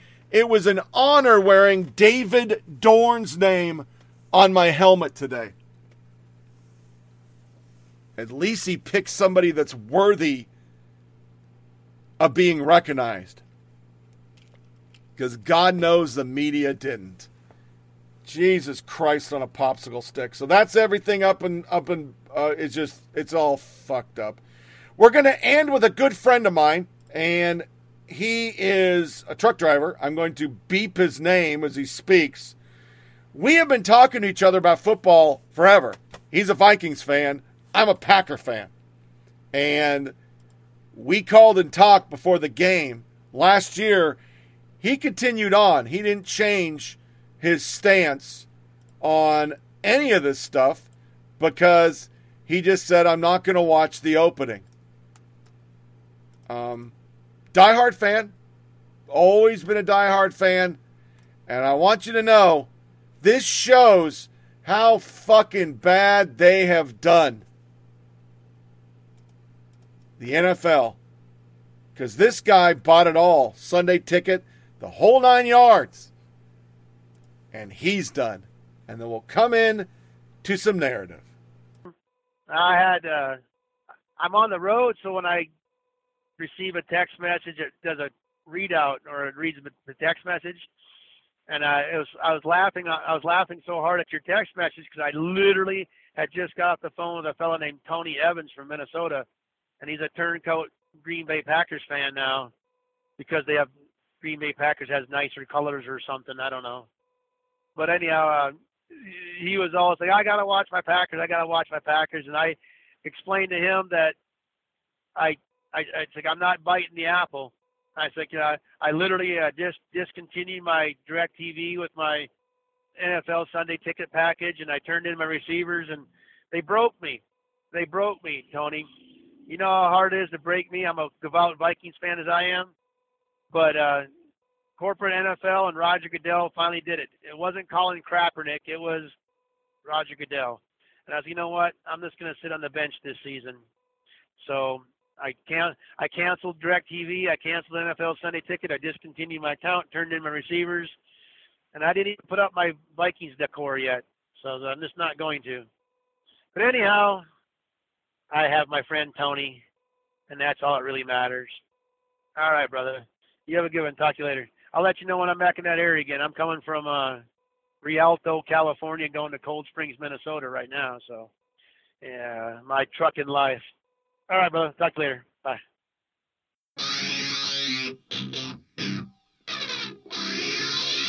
Welcome back to Flyover Politic Podcast with Tony Reed.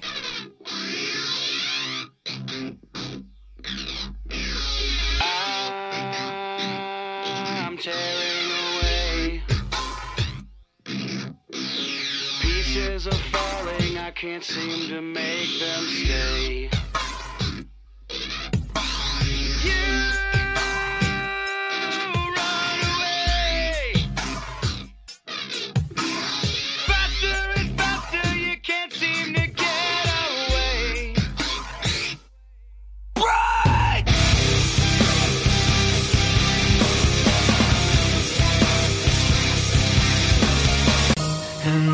When the media becomes part of one party, no longer have news, we have narrative.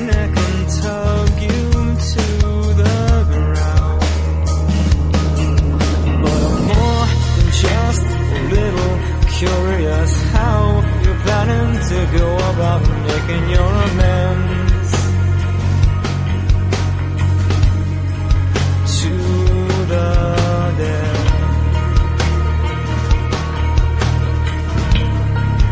To the dead.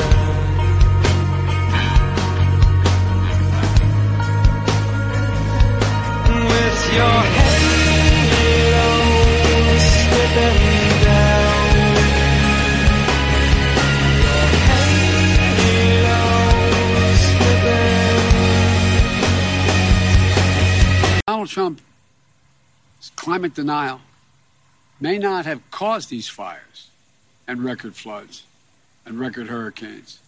But if he gets a second term, these hellish events will continue to become more common, more devastating, and more deadly. And meanwhile, Donald Trump warns that integration is threatening our suburbs. It's ridiculous.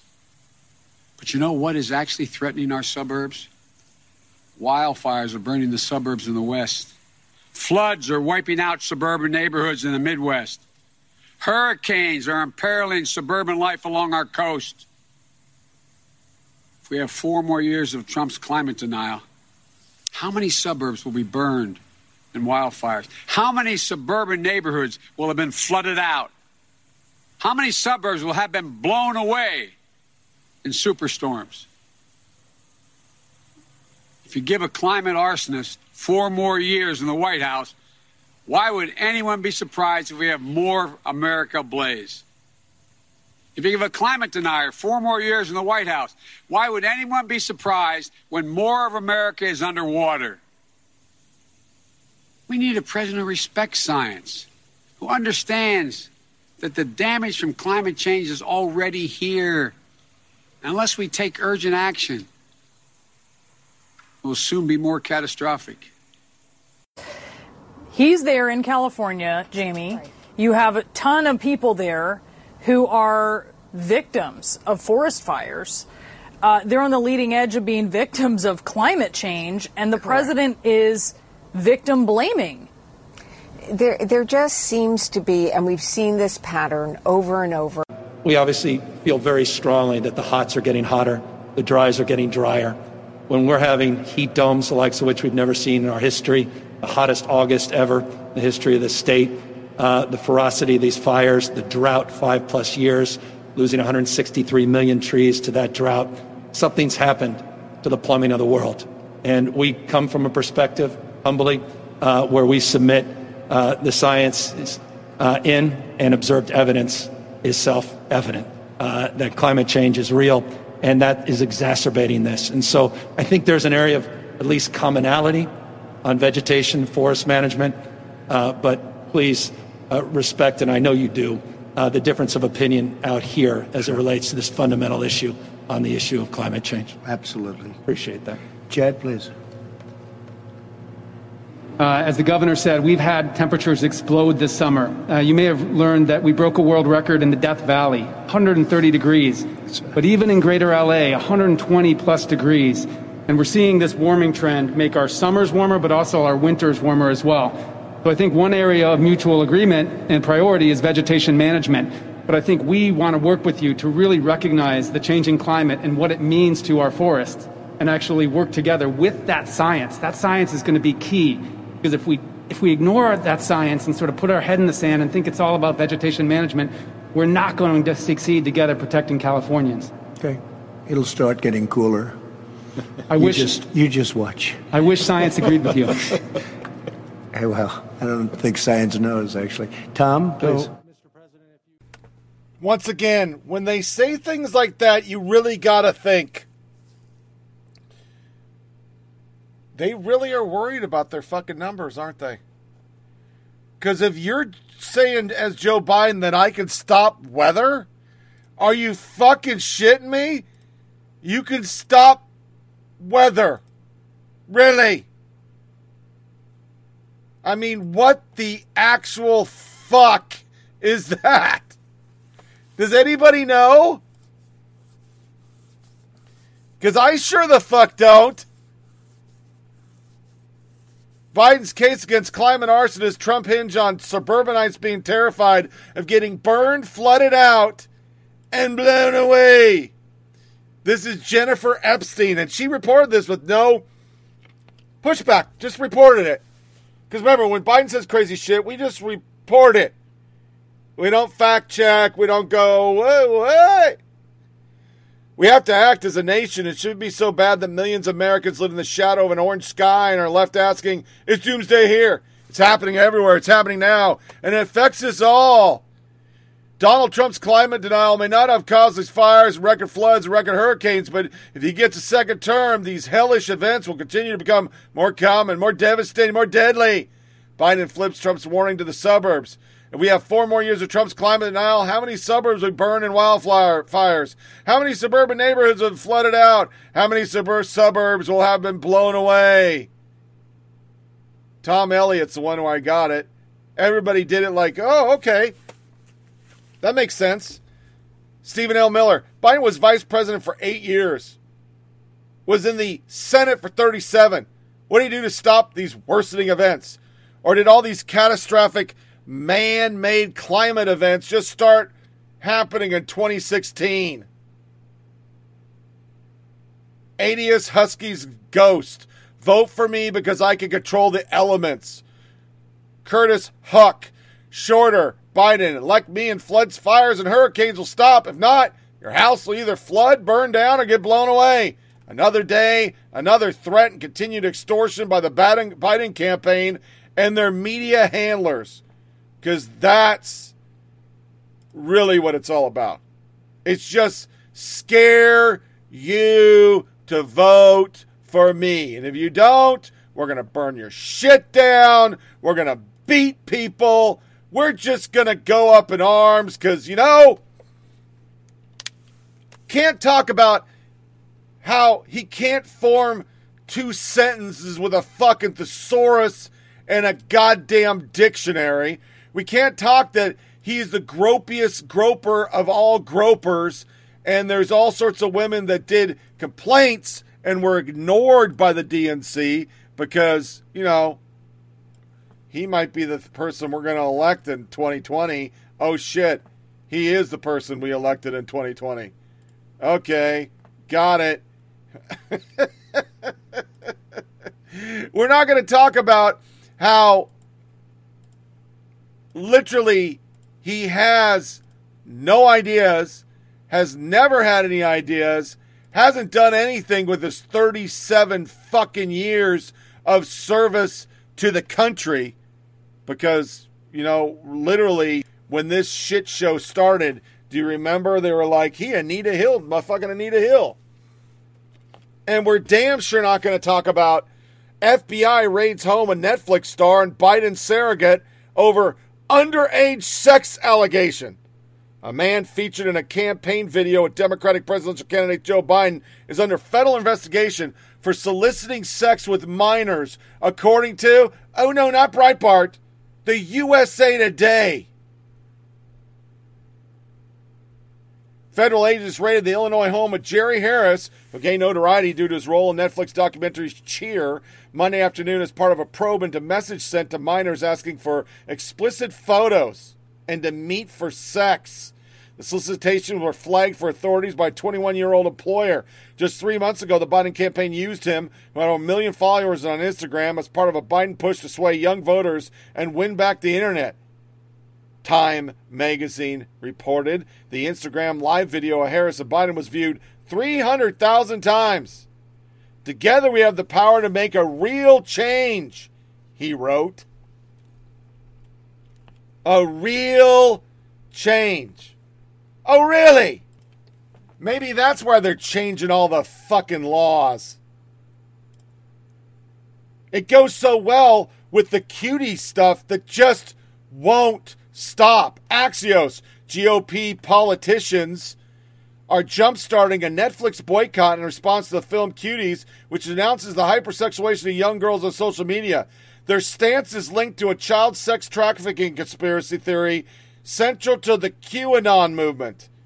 But then they find out that ain't true, and they retract it and delete it. So that's where we went on the Cuties since last podcast. It's QAnon.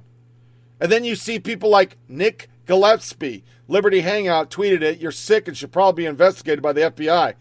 Retweet Draper Robert. Keynote speaker joke, "Have you ever had sex with a 14-year-old? Australian answer, 14-year-old what? From rainbow parties to butt chugging, 5 classic teen sex and drug freakouts. Why banning sex offenders from Halloween might make kids less safe. Must read, no evidence whatsoever. Sex offenders target kids on Halloween." And he's been one of the most vocal critics of the whole Cuties, that you should watch it.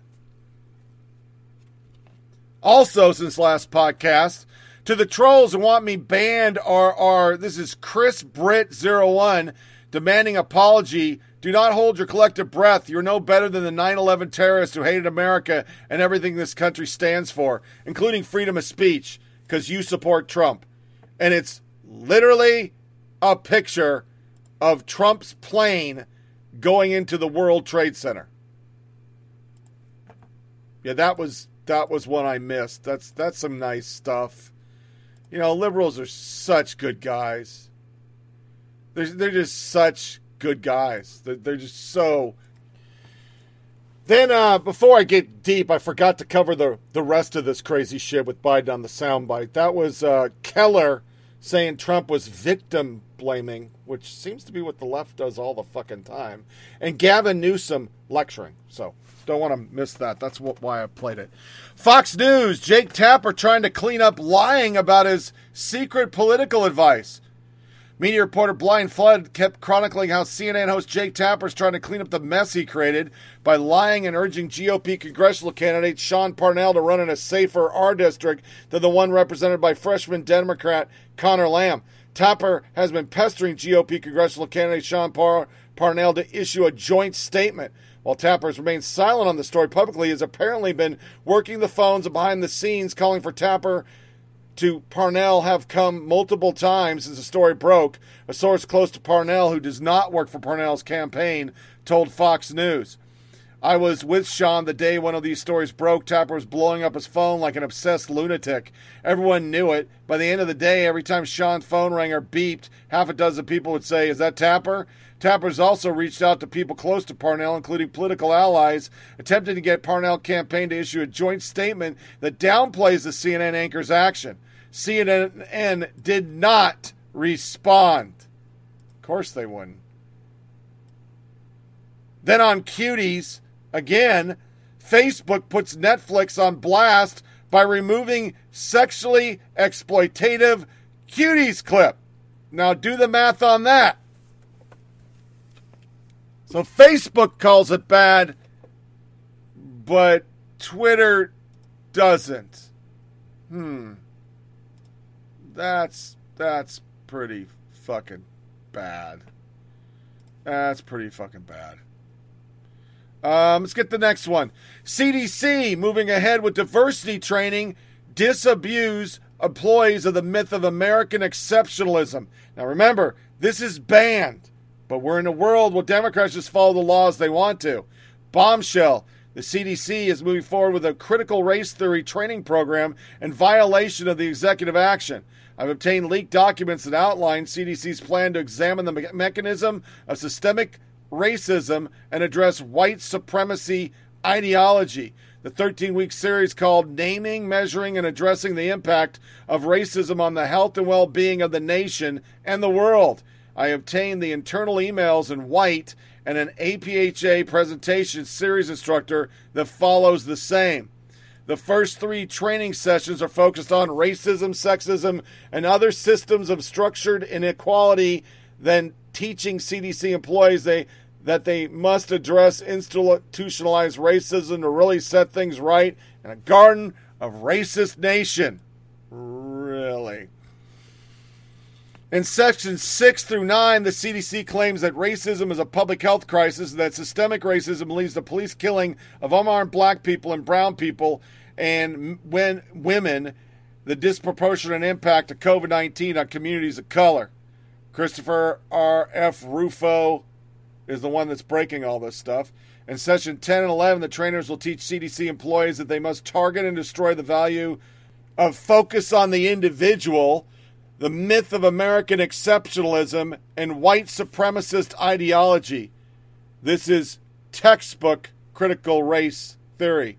The final lesson teaches CDC employees how to become activists. They will be encouraged to join the Anti-Racism Collaborative with 8 collective action teams focused on communication, scientific publication, and anti-racist and influencing policy and legislation. So basically, they're just going to do what the fuck they want.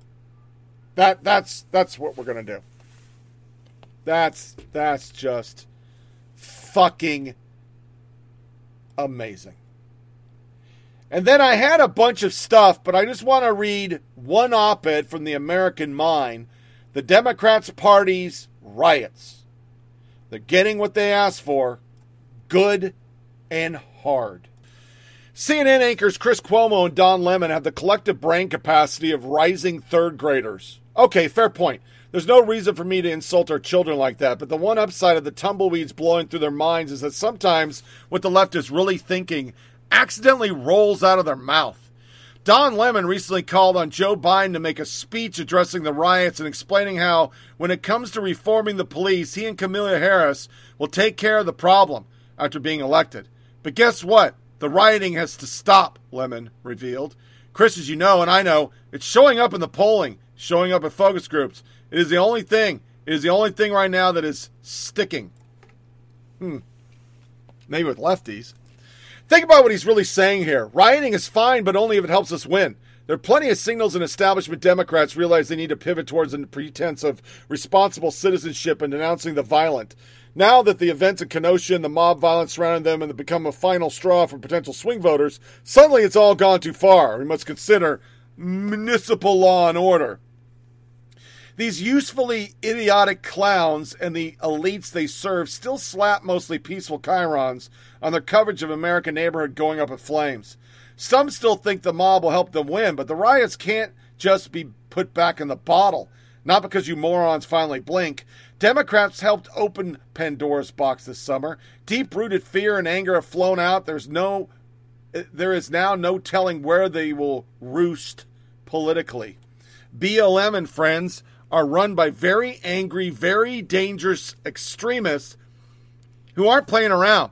They now have hundreds of millions of dollars at their command. They will not be easily controlled by the brain-dead or evil Dems who summon them. You play with fire, you get burned, as our cities tragically and needlessly will continue to do. The left is now very upset that someone showed up with a gun and shot rioters in Kenosha because they are against violence and lawlessness and civic unrest since today. I have some big news for every glib apologist and coif tanky on the miserably compliant left. You built this. You refuse to condemn and stop it. You asked for this. You don't get to take the high ground now. You own this. Quite literally. You paid for it. Leftist Foundation and politicians have nurtured and grown BLM for many years now. We're still not sure why more Republican leaders have not pointed out that convicted terrorist Susan Rosenberg is on the board of directors for the fundraising arm of BLM, for instance, but they should. True. We've all paid for it. We paid with our tax dollars to put generation of kids through public school gulag that teaches them to justify exactly the sort of violence based on toxic combination of identity politics and America's evil. We have paid businesses we buy from, even as we watch them spend millions teaching and enforcing the same hateful ideology, turning big corporate into a giant re-education camp that scares worker into political submission. We paid with our time using social media and the data we've given our tech companies as they slyly shape the public square with their speech codes. But the American people will never forget what you did, what you started, because we'll have to put this evil genie back in the bottle, and it will take time to force violence in order to do so. Among the political parties, only the Democrats allowed and tactically encouraged the destruction of our cities, of businesses, of our way of life. They've constantly tried to hide and downplay what has actually occurred, but most people aren't that far removed from the reality around us, especially with the most important election in a lifetime coming around the bend like a freight train. Now, after ceaseless riots in the wake of unnecessary total shutdowns of our economy, the Democrats' panic ploy to elect Joe Biden are causing millions of people across America to consider moving from their homes. You have abetted the destruction of our cities so you could win an election. You, your corporate stooges, your glib and sinister nurse ratchets, you elegant child abusers and mob apologists have become a new party all your own. You are now the BLM Antifa party. You are too scared, too complicit to denounce either group. And it's so funny because we always have the Trump, we're going to play a cone. It's a cult. It's a cult. Oh, really?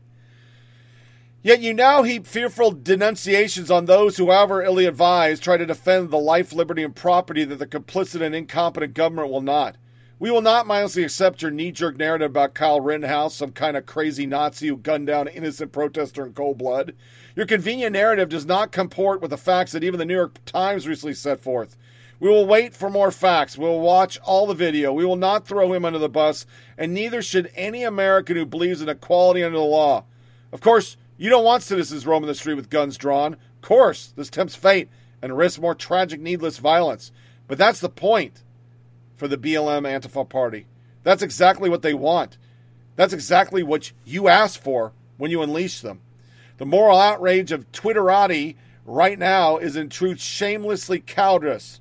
You really think people are supposed to sit back and let mostly peaceful militia and mobs destroy their cities? Kenosha is supposed to welcome out-of-town extremists trained in terror tactics and shelter in place while their city is smashed to bits and burned to the ground? No. Every drop of blood that's being spilled, every assault, every cent of the untold billions of property damage perpetuated this summer, all is on you. Every person threatened while at dinner with their family, or what I like to call, this is me talking, tableside wokeness.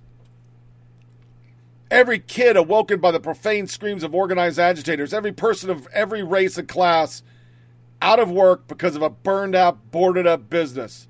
Congratulations. You earned this. These are now Joe Biden's riots, Nancy Pelosi's riots, Kamala Harris's riots. So keep pushing your precious narrative. You can't stop what you've started. You can't control or channel it. Today or tomorrow, eventually it will swallow you up and eat you.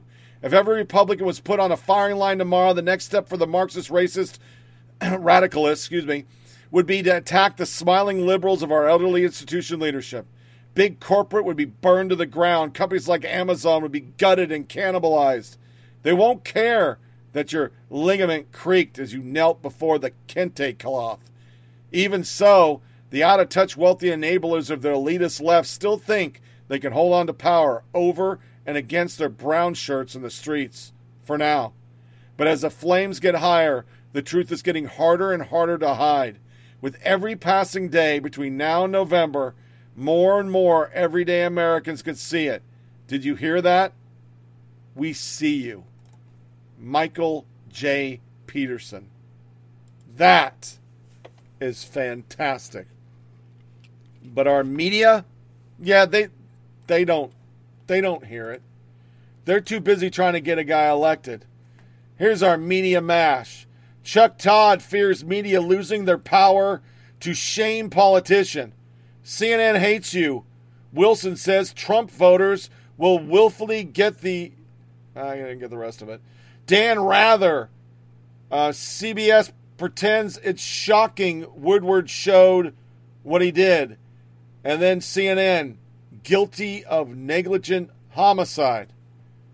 Was it Bill de Blasio? No. It's Trump. Hey, Jeffrey Goldberg, I wanted you to, your book is, one of the things you say in the introduction to this book on these sort of the best of the Atlantic, I think, over the last 4 years, is how maybe you, and frankly, I think you speak for all the media, we all underestimated how to cover this president and how to cover his mischaracterizations and lies. Tell us a little bit more. Yeah, well, I mean, I think we weren't at least trained for such a novel kind of approach to truth and to populism and even to these authoritarian impulses that you see. We've spoken about this in the past. You have somebody who doesn't, as Al just mentioned, there's 20,000 or more lies documented by the Washington Post. And usually until this presidency, when a president is called out for lying, they usually trim their sails a little bit, or they apologize, or they explain. And what you have here is a new phenomenon for all of us, and we're not sure what to do. It's taken us a long time to call a lie a lie. Right. As I've said, the only way to understand this is to realize he doesn't have shame. I do think it is very troublesome, though, that when they asked voters in these 4 states which one they were more concerned about, whether it was the pandemic or law and order, that they slightly said law and order. Now, the idea that we have a problem in this country with not enough law and order versus the pandemic, which is killing people and destroying our economy, is very concerning. And so it does make you wonder where people are getting their information. And this is what we're sort of talking about, is that there is so much bad information out there. And who's most of it coming from? The President of the United States, who has set up this false paradigm where, first of all, he loves to create chaos, so we know that that's not true. But he's also set up this false paradigm that his only choice was to say nothing versus create panic. Right. I mean, there is a middle ground there where you tell people what's going on and you don't create panic. And yet he's not getting backlash for this, though. I mean, he doesn't appear to be, being held accountable, at least at this point, as far as we can tell, when you look at, the images coming out of Nevada tonight and these enthusiastic crowds who are turning up for him. Well, I don't think that the crowds in a Trump rally are ever going to hold Donald Trump accountable. This is more of a personality cult now than a political party or a campaign. So those folks don't really care. He could say that, the Black Plague is awesome, let's go get it, and they would probably nod up and down and go, okay, cool, he said so. So this is not a president who will ever be, under any sort of pressure from his internal base at all. They are, as I said earlier in the segment, divorced from reality. They're really fundamental. What this presidential election is about is whether the country is going to move more in the direction of white supremacy or whether it's going to move more in the direction of a multiracial constitutional republic based on the principles of freedom and democracy. His whole campaign is based on panic, but then he's asking us to believe that when it came to the coronavirus, he just didn't want to spread panic. Mm-hmm. Anybody who believes this will believe that rocks grow. And we're going to find out how many people are dumb enough to believe that is an excuse, and it's a lie. It's outrageous, and it's very dangerous. Dan, I am so glad you said what you said at the beginning of your answer, that this election is really a choice between American democracy and white supremacy. That is the way I wrote a column about that. This is the way I've been viewing this election. My big fear is that white supremacy will win. Am I being pessimistic or am I being realistic?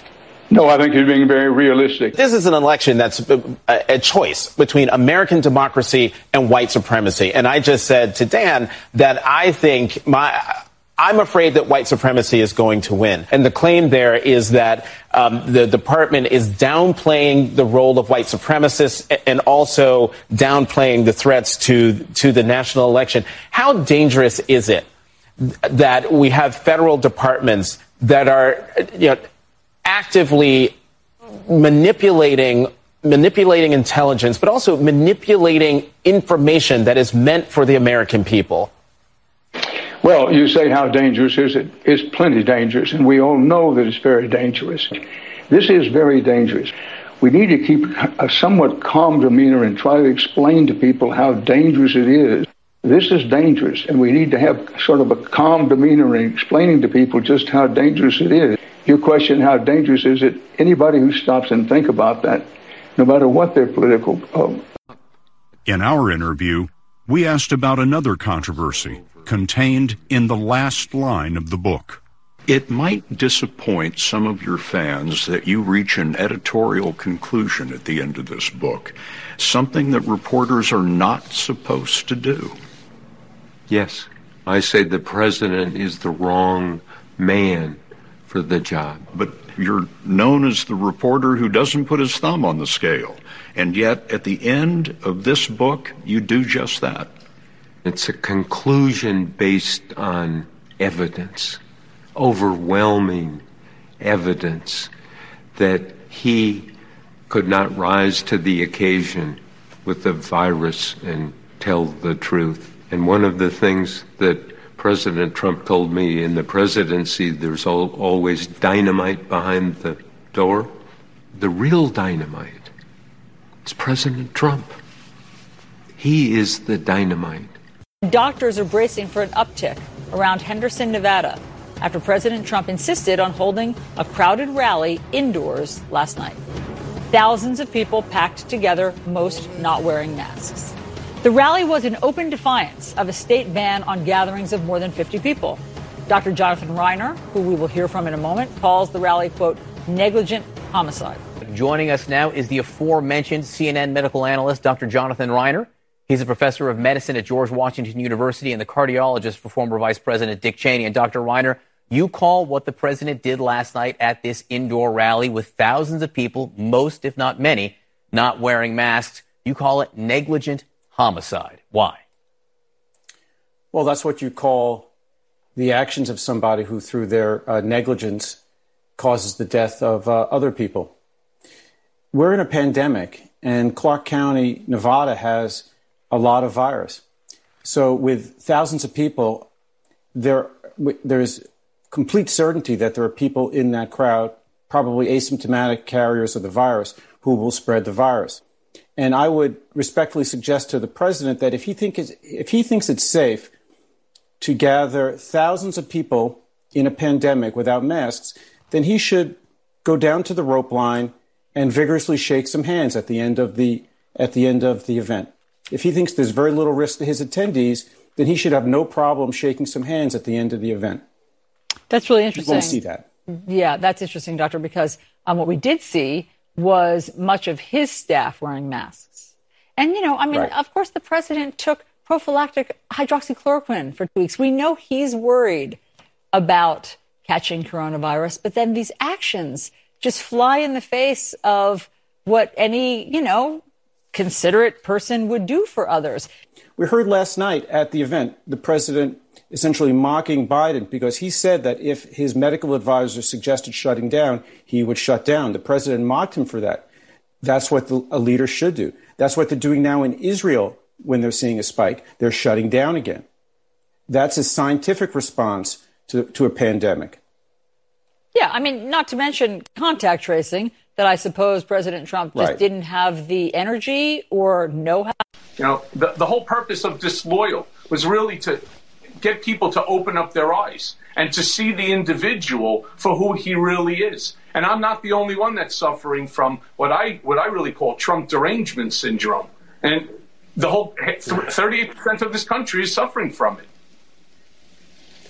It's like being in a cult. You remember Jim Jones? It's the same mindset. They're fucking twats. They're just twats, man. Across the board, fucking twats. So this wraps up another episode of Flyover Politic Podcast. Please feel free to share with your family and friends. Send comments to foppodcast@gmail.com. foppodcast@gmail.com. Get the show on SoundCloud, Podcast Addict, TuneIn Radio, Google Play, iTunes, Blueberry, Stitcher, Down, and Pocket Cast. Remember, check out the Twitter account at FopTonyReed. Our next show will be 2020, September, year of our Lord, 2020. Till then, disconnect from all your devices. Don't give the yes. Keep your head on the swivel. Pray for our law enforcement. It's only going to get worse. And tune back in Sunday for another show. As always, we end with the stupid that is the Democratic Party. And you all take care. I just don't even know why there aren't uprisings all over the country. Maybe there will be. People need to start taking to the streets. This is a dictator. You know, there needs to be unrest in the streets for as long as there's unrest in our lives. Enemies of the state. Show me where it says that protests are supposed to be polite and peaceful. Do something about your dad's immigration practices, you feckless. When they go low, we kick. How do you resist the temptation to run up and wring her neck? The biggest terror threat in this country is white men, most of them radicalized to the right. I thought he should have punched him in the face. But even if you lost, he insulted your wife. Yes. He came down the escalator and called Mexicans rapists and murderers. He said, well, what do you think I should have done? I said, I think you should have punched him in the face and then gotten out of the race. You would have been a hero. I'd like to punch him in the face. I said if we were in high school, I'd take him behind the gym and beat the hell out of him. Punch some people in the face! When was the last time an actor assassinated a president? They're still going to have to go out and put a bullet in Donald Trump, and that's a fact. Look, as his character is stabbed to death. Where is John Wilkes Booth when you need him? I have thought an awful lot about blowing up the White House. A Missouri state senator is under investigation by the Secret Service after saying she hopes President Trump is assassinated. I will go and take Trump out tonight. And if you see anybody from that cabinet in a restaurant, in a department store, at a gasoline station, you get out and you create a crowd. And you push back on them. And you tell them they're not welcome anymore, anywhere. And sadly, the domestic enemies to our voting system and our honoring our Constitution are right at 1600 Pennsylvania Avenue. They're not going to stop before Election Day in November, and they're not going to stop after Election Day. And that should be, everyone should take note of that on both levels, that this isn't, they're not going to let up, and they should not. If you think we're rallying now, you ain't seen nothing yet.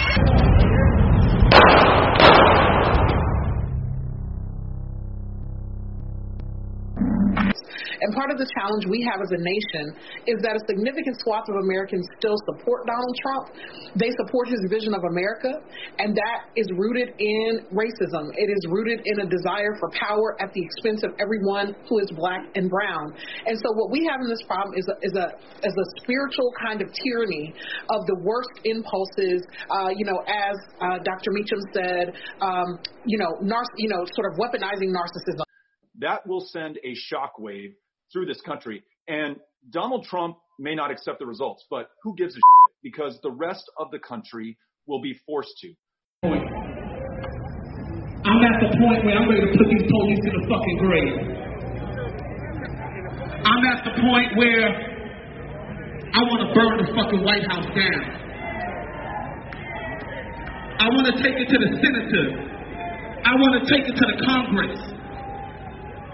I want to take the fight to them. And at the end of the day, if they ain't going to hear us, we burn them the fuck down.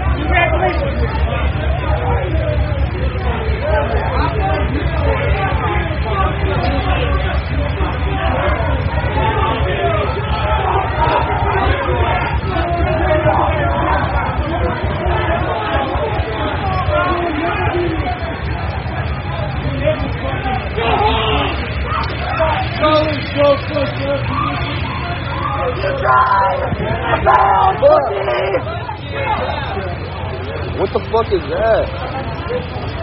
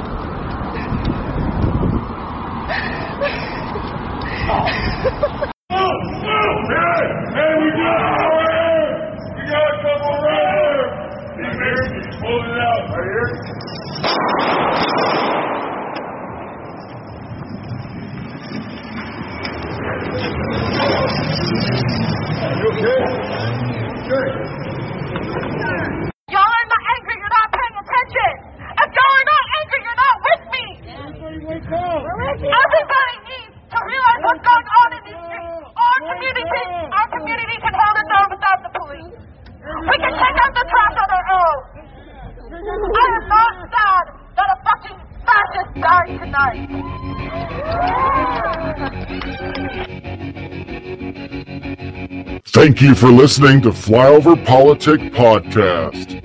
Please check out our Facebook page at FOP Podcast and Twitter account at FOP Tony Reed. Remember, it's a short ride. Make every day count. I'm the sun and the air. All the shyness that is criminally vulgar. I am sun and air of nothing in particular.